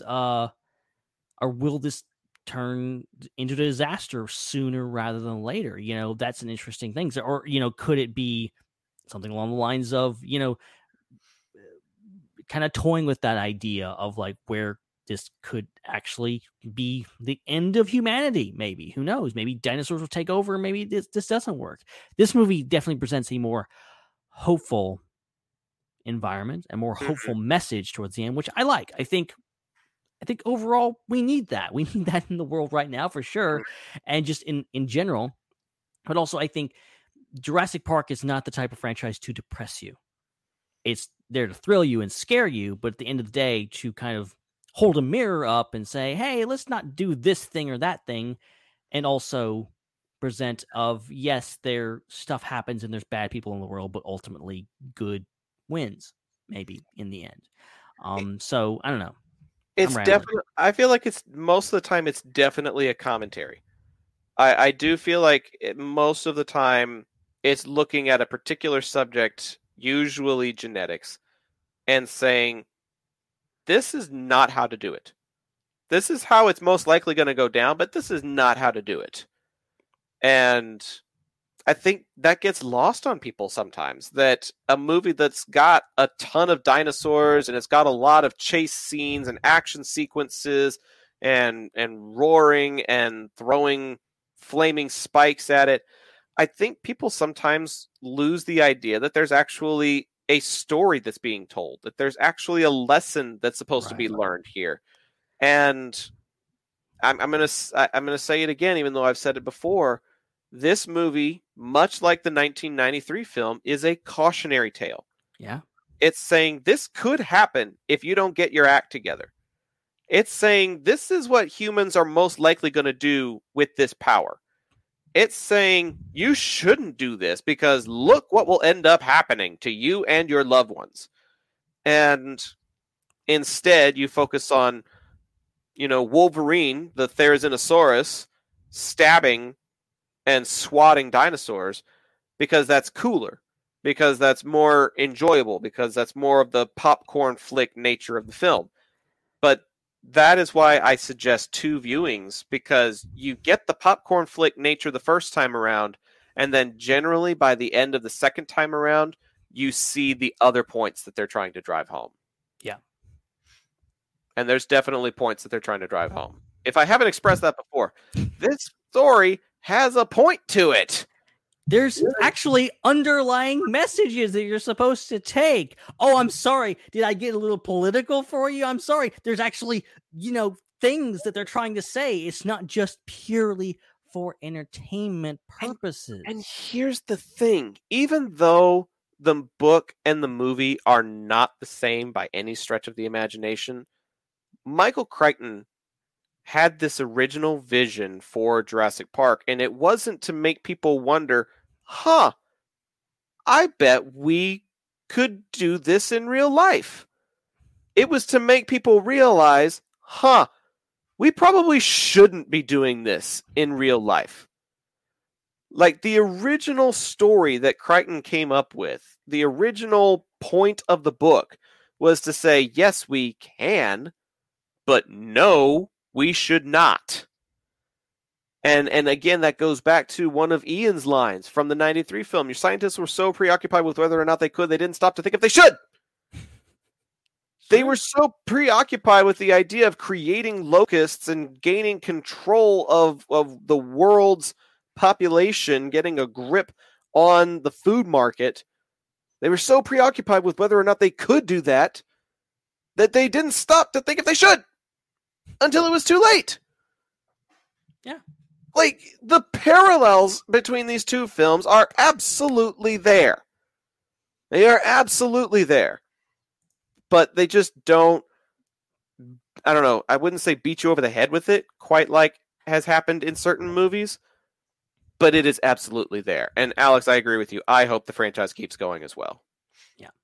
I think there's more messages to be had in this movie. Mm-hmm. I think there's more messages to be found in this franchise overall, and just not just thing. I think one thing that maybe the critics are missing here is just like, I think this movie stays true to the moral center of this franchise. It doesn't lose sight of that. I think you could throw a lot of stuff at this movie. It's not perfect. I've already voiced a couple of my, concerns / criticisms of it. Yep. Not saying it's better than the original, because it definitely isn't, never was going to be. And it's not even my favorite of all of them. But I don't think you can say, honestly, that this is just some dumb action movie that's a soulless ripoff of the big original, or just a soulless sequel, or whatever else. Any other thing that people on the internet say just to say it.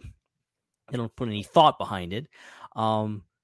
I think it's everything but that. I think it's a movie that knows what it's doing. The creators understand what this franchise is about, what Jurassic Park, Jurassic World means, and it does a lot of really interesting stuff. It's not going to work everywhere, but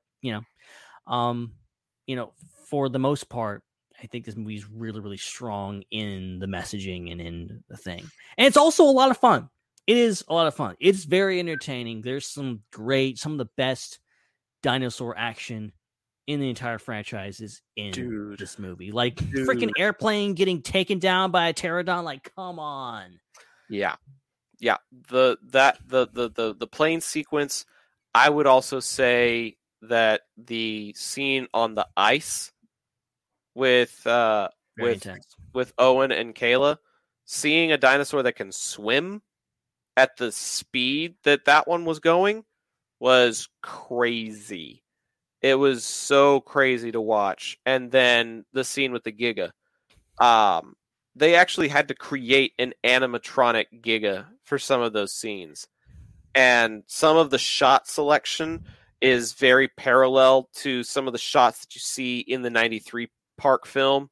Mm-hmm. Like the T-Rex teeth coming over and you're seeing it kind of grip its way down and it goes underneath the truck and you see it coming from underneath the truck. Like there's a lot of shots. There's a lot of moments that are meant to be like reminiscent, but not direct ripoffs or copies of stuff that's been done before. And I just appreciated how much effort went into these scenes. They may not have been executed perfectly. In fact, I would advise people to not see this movie in 3D because there was some shortcuts that were made in post-production that are way more noticeable when you're watching it in 3D. So really? if possible, avoid seeing it in 3D. But other than that, this was a COVID movie. I mean, it was made at the peak of that. So and some of the post-production had to be made at home instead of in the studio. And you may be a fantastic CGI artist, but doing all of that from home instead of in a studio where everything is at your disposal, it's noticeable, unfortunately. Yeah. And it's even more noticeable in 3D.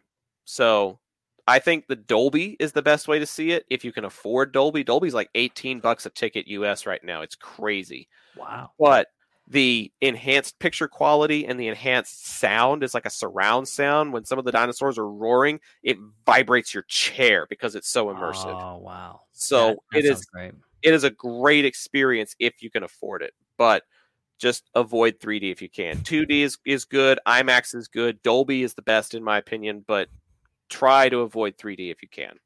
Yeah, I have not, like, just in general, not enjoyed 3D movies all that much in recent times. I do want to see the new Avatar in 3D. That may be an exception. That seems like a movie that's like, unless it's like made for 3D, like an Avatar movie is, like, I can take or leave 3D. Right, really. Exactly. It's not worth the extra money. What's so funny is the best part of my 3D viewing experience was watching the Avatar trailer before the movie. Like the Way of Water or whatever.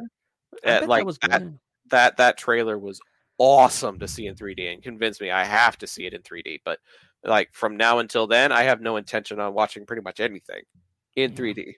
Yeah, I'm already wearing glasses. I gotta wear glasses over my glasses. You gotta wear glasses over glasses. Yeah, I need. It's an ordeal for me. So I'm like, I don't need that, man. Unless it's there's stuff popping out of the screen. I don't need that. But right. But look, I think we've talked a lot about this movie. I know we're kind of winding down here. I feel like I'm rambling because I do have a whole bunch to say. I could ramble all night about this movie, honestly. Because I think you're getting the idea, guys. We enjoyed this movie. Okay, I'm not. Everybody's got their own thing. I heard people saying, "Oh, it's the rise of Skywalker of Jurassic movies." I'm like, what do you like? I didn't care. Like, if it had been actually that bad, I wouldn't care. I was still really looking forward to the movie. And maybe it was because I heard so many bad things about it that I was like going, hey, what were you guys talking about? It wasn't that bad at all. Like, it was actually kind of good. I kind of actually enjoyed it. Mhm. And I know a lot of people are kind of on the fence about going. I would say definitely go see it. I think if you liked the original movies, if you happen to have seen some or all of the Jurassic Park movies, it does wrap them all up. It gives a nice little bow on the end of this franchise. Yep. It can be added on to, but if this was the last one ever, I'm with you. I feel satisfied. I feel like we Yep. got a really good ending to it. So I would highly recommend it. It's 2.5 hours. It's a long movie. Maybe it could have been a little bit shorter. I don't know. I believe But, it's the longest in the franchise, isn't it? I would imagine, because like Jurassic Park 3 is like 90 minutes. It's like Mhm. super, super short. And this one's like, I mean, it has a lot to do. I always am like, did it really need to be that long? But then I'll think it back. I'm like, could they have cut anything out? I don't know.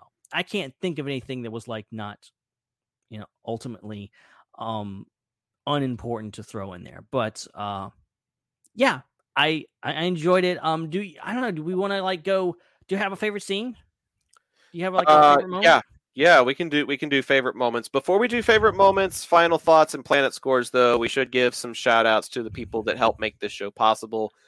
Big thanks to Joey Mays and Jesse Bennett for their support of the show. They are both at the shout out friend tier on our Patreon page. The link is below in the little lower third, right next to our social at IPC Podcast. If you want exclusive group access, if you want behind the scenes info, if you want to have input on show topics, if you want top billing on our top 5 segments, then you can get all that and more by going to patreon.com/IPC podcast.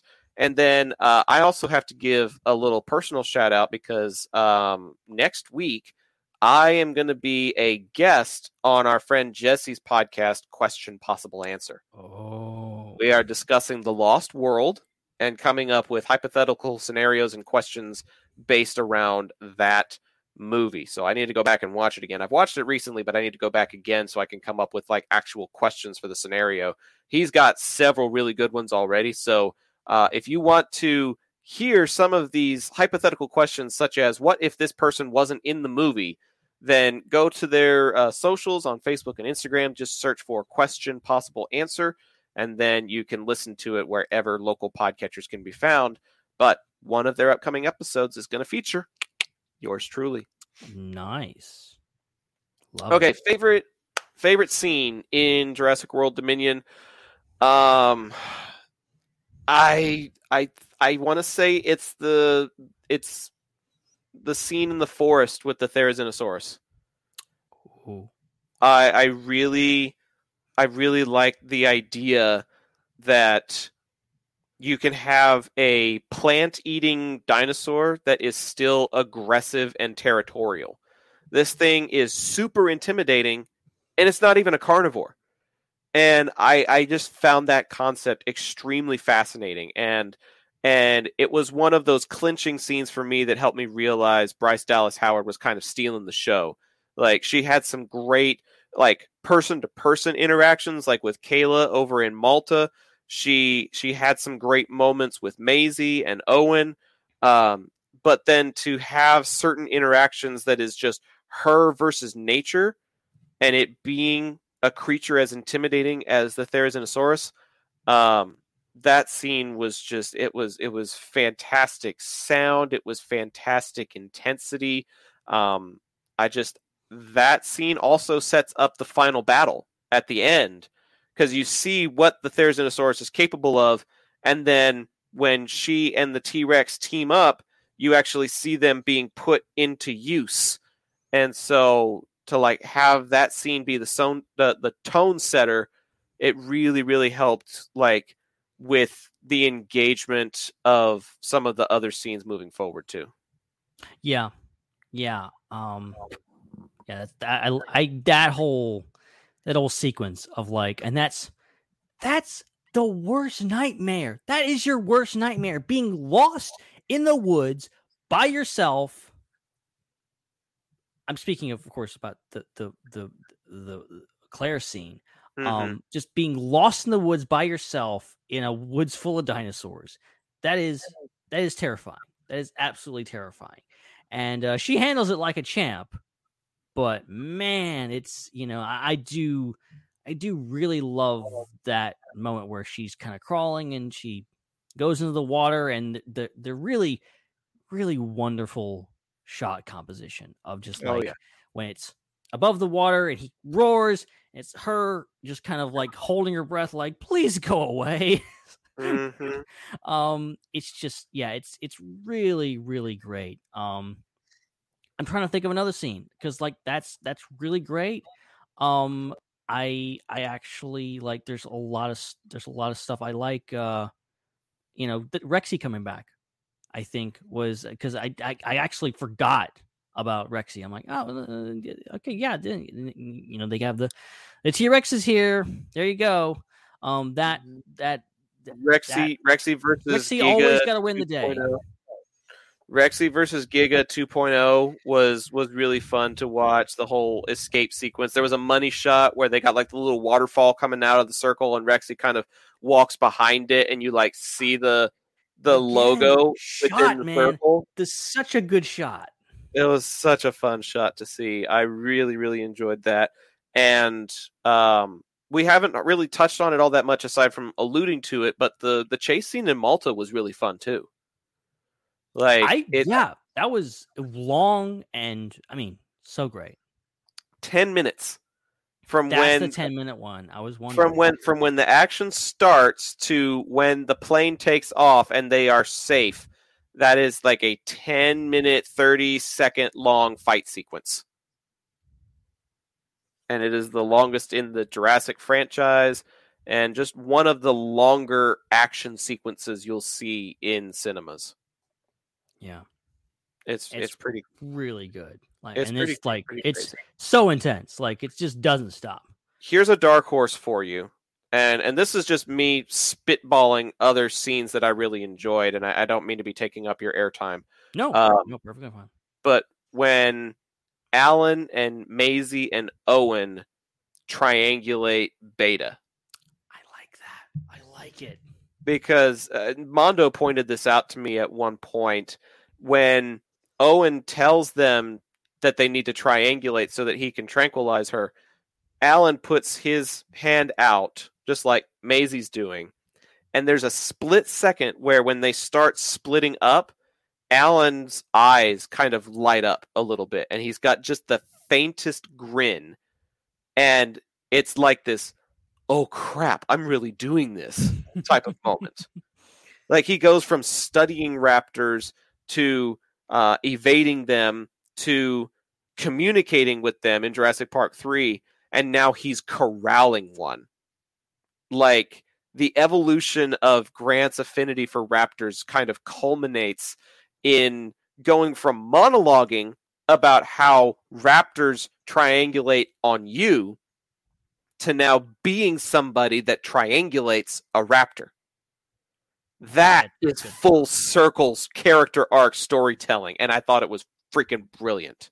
Oh yeah, that's great. I love Maisie's like willingness to go down there and do that and take up after her dad, and it's just great. And it's funny. I saw actually a clip that like totally like made that make sense because it's Chris Pratt, not Owen. Chris Pratt on set explaining how that works. Like as if he is actually a dinosaur expert. He is Owen Grady doing this. He's like, oh yeah, you hold it right here. You put your hand out. You put him in, in your shot, and that all they see is a head. And so you're trying to get them to focus on you, and you're trying to make them seem like you're bigger than them, and you're in control. And I'm like, dang, this guy knows what he's talking about. Like, and he's teaching the old guys some new tricks. He's done his research, and it pays off in a really, really good scene, in my opinion. Yeah, I liked it. Yeah, and I also liked how I think Jurassic movies have used the raptors raptors are so terrifying. I mean, you have the kitchen scene in the original movie. They're so terrifying. They can. You can't run from them. You can't do anything. They're so, they'll kill you in an instant. And they're hunting you or whatever else. And, some of them just kill for sport. I like that this movie didn't rely on the raptors. Blue is in it, but she's not in it a whole lot. She's in Kind the of beginning and the end. sandwiching almost, like at the beginning and then at the end. And like the MacGuffin of the movie is a raptor, but there's no like raptors, Owen, like I love how Owen just like constantly he just puts up his hands anytime there's a dinosaur. When the Toro comes out in the thing, when they bust it open and the Toro is like comes roaring out, he's like, he's like trying to control the situation. He's putting his hands out like that, and I'm like, really? They don't know you. They're not going to do that, but it's just his instinct. That's who he is. That's what he does. I love that. But I like that the Raptors, being the great antagonists that they weren't relied upon in this movie. They were, weren't even really part of that much. You have it gave more airtime to a lot of other dinosaurs that we hadn't seen before, which was great. Mm-hmm. Like I mentioned, I believe there's 16 different species that get prominently featured / talked about in this film, and that doesn't even include the locusts. Yeah. So, and the only ones that like are old school that get time is of course Rexy, because how could you not? And also there's a freaking Dilophosaurus. Okay. Dude. And there's a bunch of them.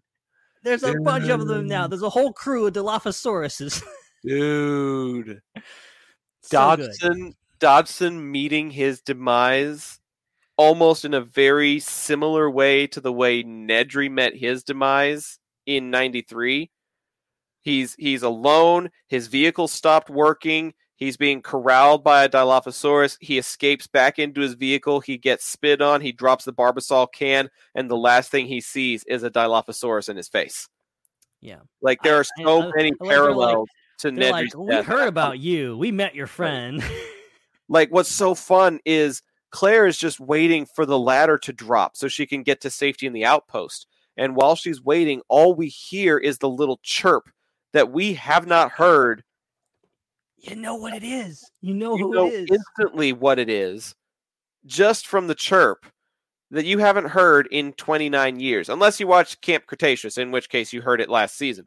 But for the most part, you haven't heard that sound in 28, 29, 30 years. And then when it happens, you instantly know that something bad is about to happen. And that's just that. That was great. I love that Owen just grabs it by the throat and chucks it.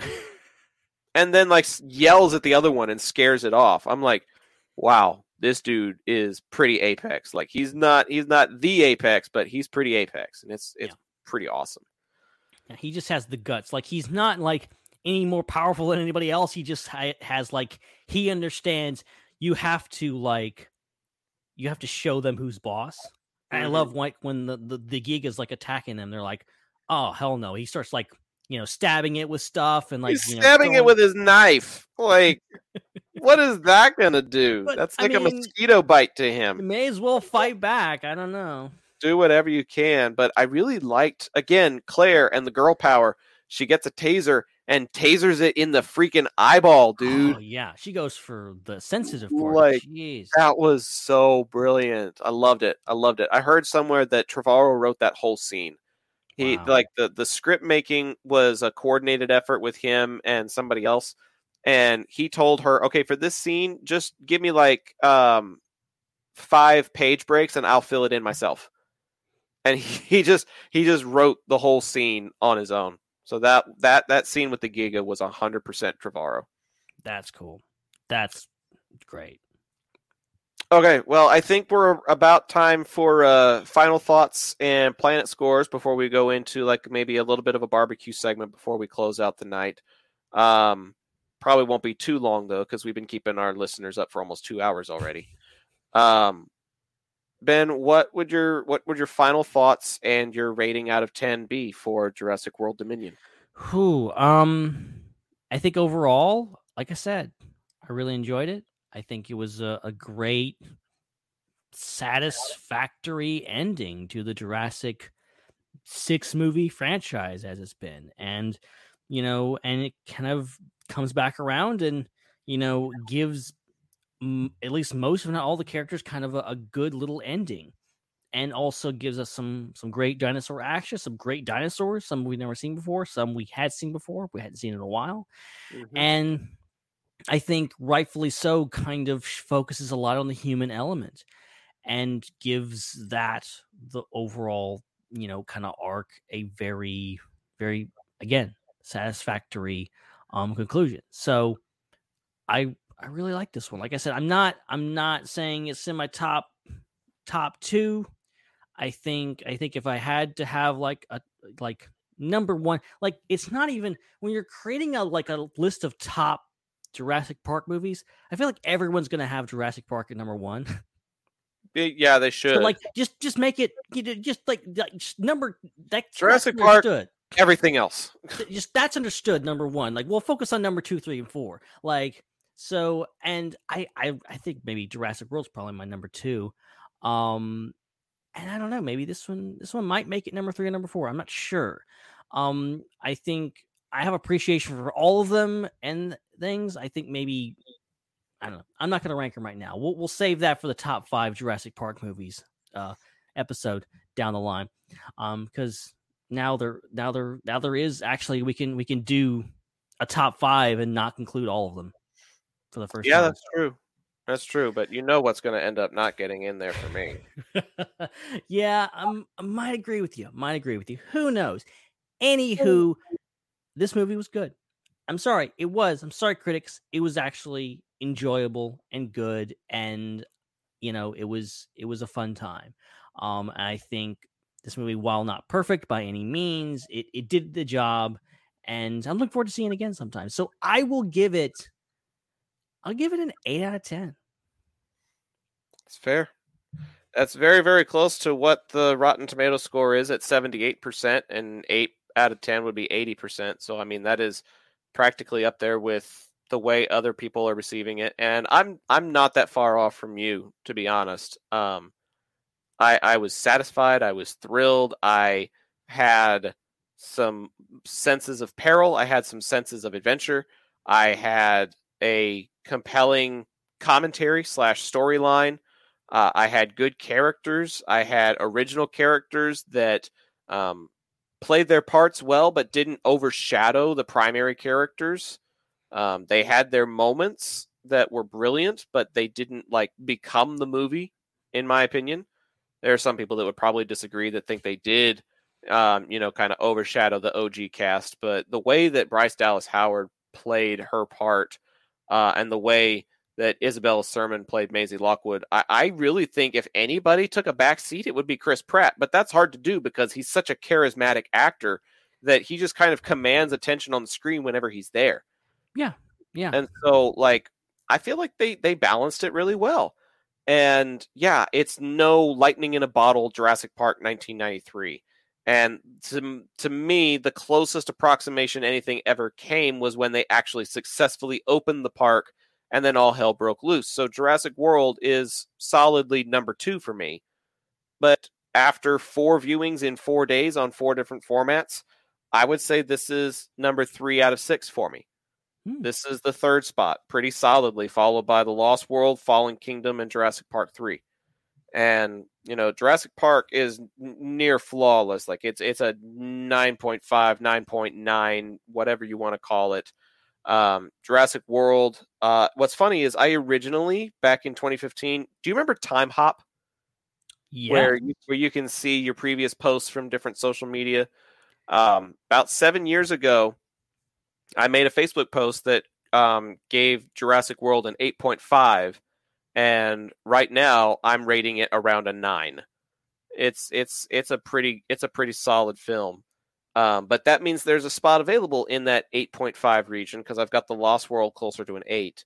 And so for me, Dominion is pretty much an 8.5 out of 10. It's not perfect. There are some storytelling things that I wish they had done differently or done more of. But overall, I was very satisfied with what I saw. I enjoyed it. I would consider getting it on Blu-ray, which is high praise. Not Blu-ray, 4K. I've got a lot of stuff on Blu-ray these days, but not a lot on 4K. And I would actually consider getting this movie on 4K so I could see it in the best definition possible. So, yeah. 8 for you, 8.5 for me. For those of you who are tuning in on your podcatchers, be sure to hit us up on social media and let us know what you rate this movie out of 10. I know there's not a whole lot of people live watching right now, but we appreciate those who have stuck with us throughout the whole evening. Alex, thank you for being a trooper and being a part of this evening's festivities with us. And to everyone else that was a part of the evening, we appreciate you as well. But if you're listening after the fact, then hit us up on Facebook, Twitter, Instagram at IPC Podcast. Go find the Intergalactic Peace Hangout group on Facebook and join the conversation there as well. And let us know what you thought of this movie. Indeed. Okay, Ben, this is going to be an abbreviated barbecue watch because I know we got to shut down. We're coming up on 2 hours. Do you remember the barbecue spit that was kind of spitting like a rotisserie in the black market scene in Malta? Oh, I did notice that. I was trying to see like what was on the spit, but I don't think I caught it. Well, I guess that means that can be the subject for hashtag BBQ Watch. Barbecue. Barbecue. Barbecue! Barbecue! Barbecue! Barbecue! Barbecue it. Barbecue it. Barbecue it. Barbecue! Barbecue sauce. Barbecue sauce. Barbecue! Barbecue! Barbecue! Barbecue! Barbecue. Watch.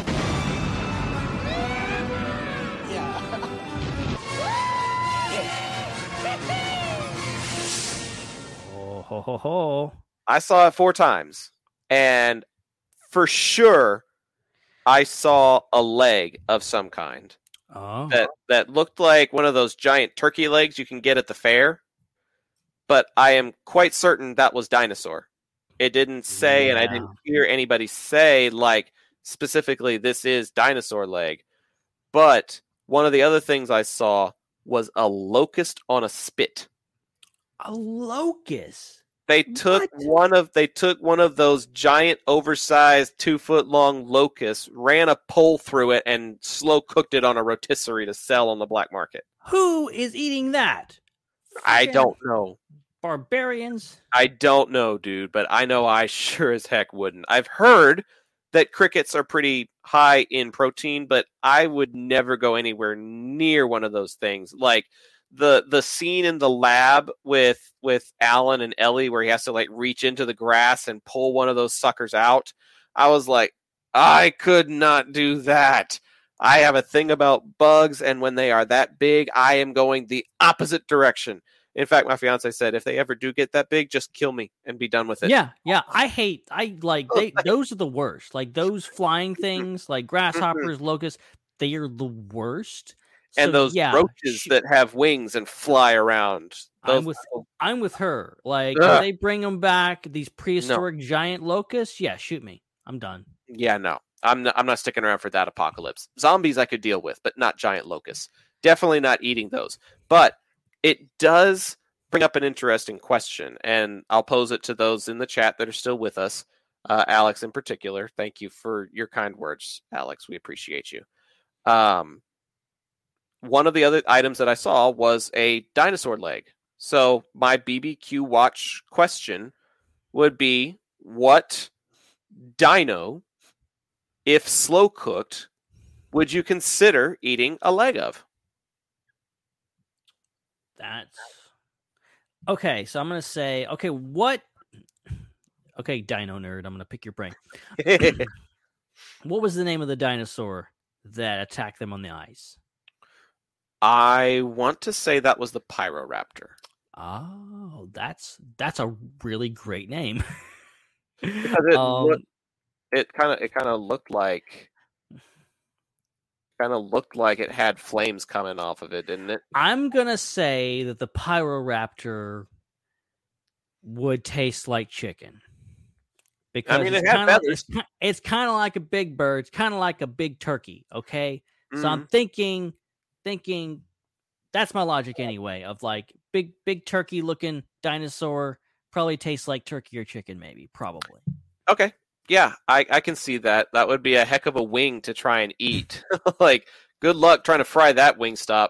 But yeah, I can totally see that. Good luck getting it down. But that would That would definitely be fun. I think for me, I would do compies, the smaller ones that are running around, because I think there's just enough size and just enough meat that you can kind of work on those, kind of like an elbow wing from a chicken wing.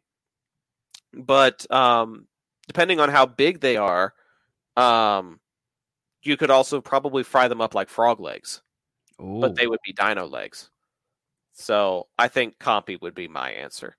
Alex in the chat says, I would probably stick to an herbivore like a Triceratops or a Stegosaurus. Also a very solid answer, Alex.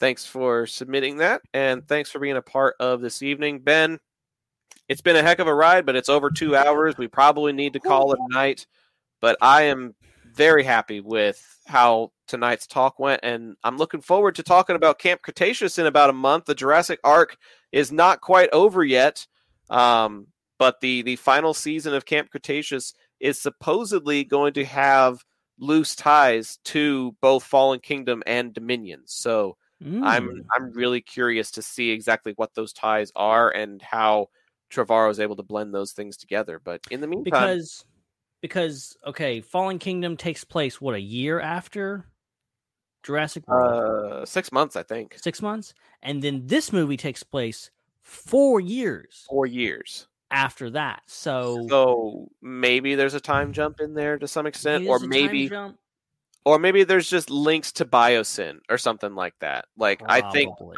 I think Manticore may be working for or with Biosyn or something like that. We may see a Dodgson cameo or something like that, possibly.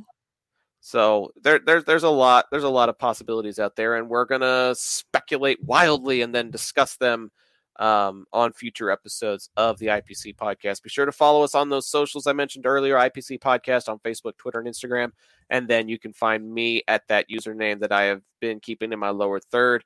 Pretty much every social platform you could think of: Facebook, Twitter, Instagram, TikTok, Venmo, Snapchat, whatever. It's all Zach the Voice.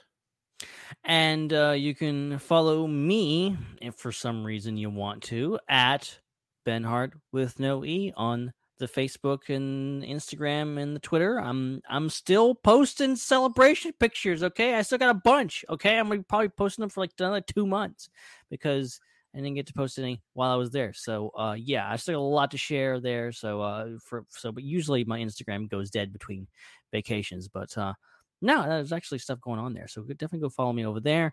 Then follow at the SW for Star Wars goodness. We've got a lot of stuff going on. Got a new review of Obi-Wan Kenobi Part 5. I think we actually got an episode where we all agreed on something. Okay, that was momentous. So that's definitely go check that out. Go check out our review. I think we spent like 90 minutes on one shot. Oh god. Yeah, so it's one of those episodes. So yeah, definitely go check out our review of Part 5 of Obi-Wan Kenobi, and then we'll be doing Part 6 in a few days, and because that's coming out, and then Andor and all kinds of stuff's happening. Yeah, and then also Culture Slate. Yeah, at Culture Slate on all the socials. Lots of all kinds of news, all kinds of stuff. You never know what might come through. So yeah, definitely go check that out. But yeah, this has been fun. I've had, as it stands, as it comes down to with so many things, I enjoyed the movie, but I almost enjoyed the discussion even more. And it made me look back on the movie and enjoy it even more and make me want to watch it again. So, like, these are the best types of discussions, the ones that just come back around and you're like, hey, that was really fun. And we had even more fun discussion, just talking about it for a couple hours. This is true. And that's what happens when you've been podcasting together for 8 years. You kind of play off each other, feed off each other well, and get each other enthusiastic about whatever franchise you're talking about. So yeah. I'm glad that we were able to do that tonight. Hopefully we did that for all of our listeners as well. Thank you all so much for tuning in to this edition of the Intergalactic Peace Coalition podcast. We'll be back in a couple of weeks with a new format that we're testing out. We're going to try out a whole new discussion format that's going to be different from anything we've ever done in IPC's history. So be sure to try and join us live if you can, because it will be a completely different show, but hopefully just as enjoyable as any of the other almost 250 episodes, 350 episodes. Are we at 350 now? I think this is 350, isn't it? Wait, is it? I think this was 350 because I think last time was 349, wasn't it?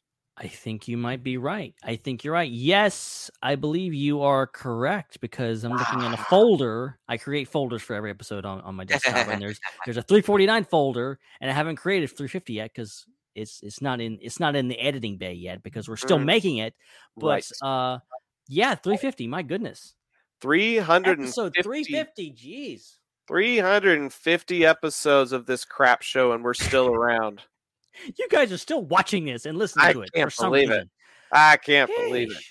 You guys are awesome, though, and we appreciate everybody that sticks with us on the live programs and everybody that listens to us after the fact. We'll be back in a couple of weeks, as I said, with a brand new show format we're going to be rolling out and testing out. But if you want to hear our lovely voices in the meantime, check out the SW and check out Phantom Empire here, because on Monday, I believe, of next week, there may be some exclusive content for subscribers and patrons to kind of keep in the loop about a new show that's in the works. So I don't think it's debuting on Monday, but there may be some new information about it. So be on the lookout for a new Game of Thrones themed podcast and the news surrounding that with me and Sean. And that'll be coming out around the same time that the new show House of the Dragon comes out. So cool. We're looking forward to that and looking forward to everything else that we're going to be doing here on Phantom Empire and on the Intergalactic Peace Coalition podcast. But I think that's going to do it for episode 350 of the IPC podcast. For my buddy Ben, I'm Zach. Thanking you for tuning in. We hope to see you next time. But until then, good night, everyone. Life will find a way.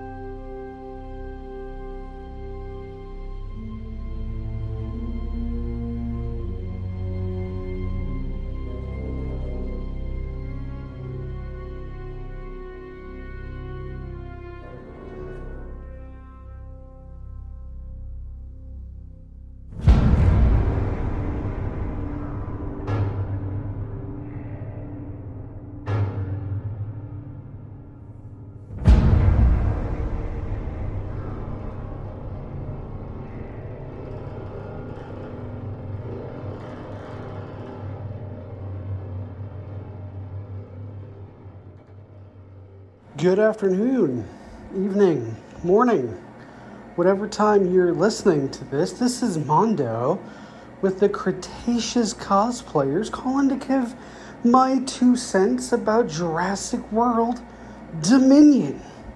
So I want to talk about the experience that Zach and I had over the launch weekend of the movie. And as I'm sure it was discussed a little bit, Zach and I actually got to experience this journey, this film, in 4 different formats, at 4 different theaters, in 4 separate days. It was a lot of fun. We were both in costume, him as Grant, myself as Nedry, and getting to hear some of the people's reaction when they saw us and realized what we were doing was priceless. There were even a couple people that claimed we made their entire day. So anytime you can do that, super cool, really fun. But to the important thing, and what I'm sure you guys are excited to hear about, because I know I am, is what I felt about the film.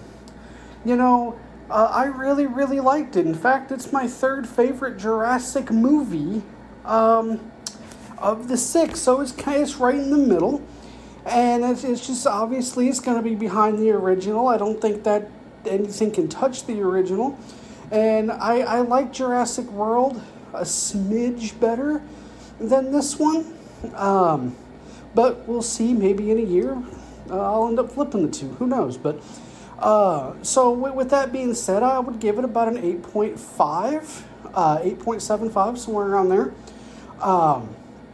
And there's a lot of things I loved about this film. I loved the fact that a lot of people's complaint is, it's not about the dinosaurs. But it's about the science of the dinosaurs. It is most definitely still about the dinosaurs. It's just not about the dinosaurs eating people. The storyline itself is about the science of genetically modifying these creatures and these animals and using it for corporate gain and greed. And it's putting mankind on its heels. And it's they took it a step too far.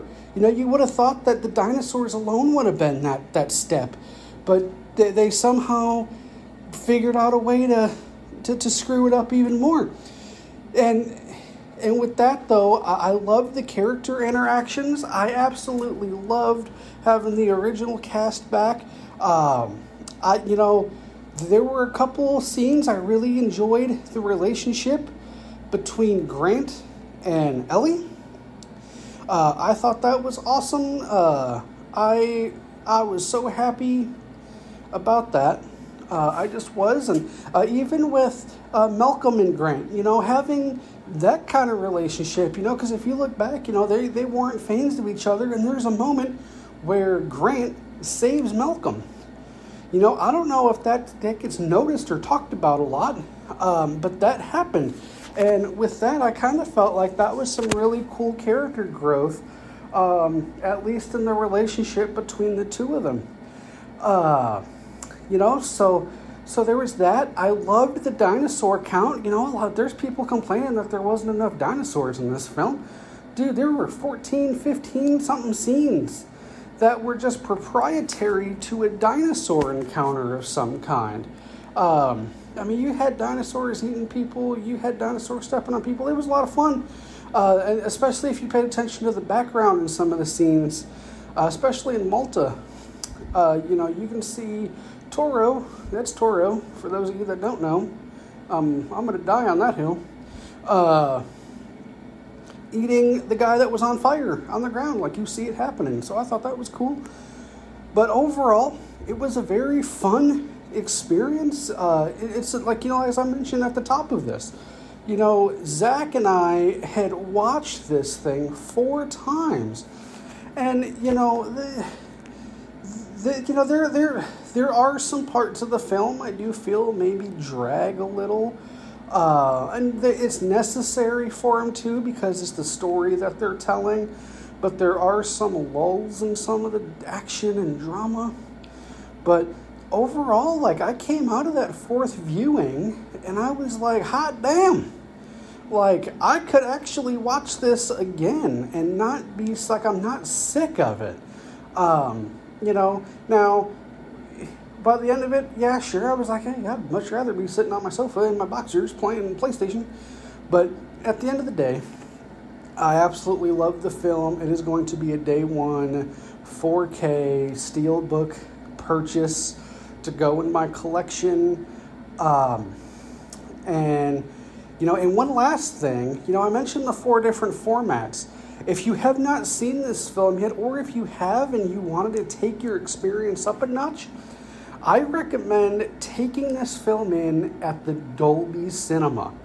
Now, with the Dolby, with the clarity and the sharper image of the screen and the sound, oh my gosh, there were times where the footsteps and things were incredible with that, and if you haven't seen it yet and you're like, I'm going to go see it, and I'm going to go see it in 3D because I think that's going to be the best. Don't do that. Please, for the love of God, don't do that. I will say one of the biggest knocks I had against this film is how awful it looked in 3D, especially some of the CGI. It just did not translate very well. Some parts of it, like the CGI, looked a little sped up to try to compensate for the 3D. In other places, it looked kind of slow. It just looked really inconsistent. And, you know, maybe that's just kind of the way of the world right now, because people are still kind of segregated between work and or in office and home and doing things. So, but nonetheless, if you have not seen Jurassic World Dominion and you're like, I don't know, it's got some mixed things, I highly recommend going to see it. Just remember, though, I'm going with an open mind. It's going to make you think. I've had a lot of people try telling me, oh man, that plot doesn't make any sense. And as I kind of break it down to them, I can kind of see their face and go, oh, maybe I was wrong. The continuity in the film is actually really awesome. But I'm pushing 7.5 minutes. I have to pee, and I've been holding a fart this entire time. So I'm going to head on out. You can catch me on just about everywhere, gaming-wise, at Mondo24 2008. Or you can catch me on Facebook and other social medias at Mondo D Comedy. That is right, Mondo D Comedy. So I hope you guys have a wonderful day, evening, night, morning, breakfast, lunch, dinner, whatever you're doing right now. And just remember, man, rock on.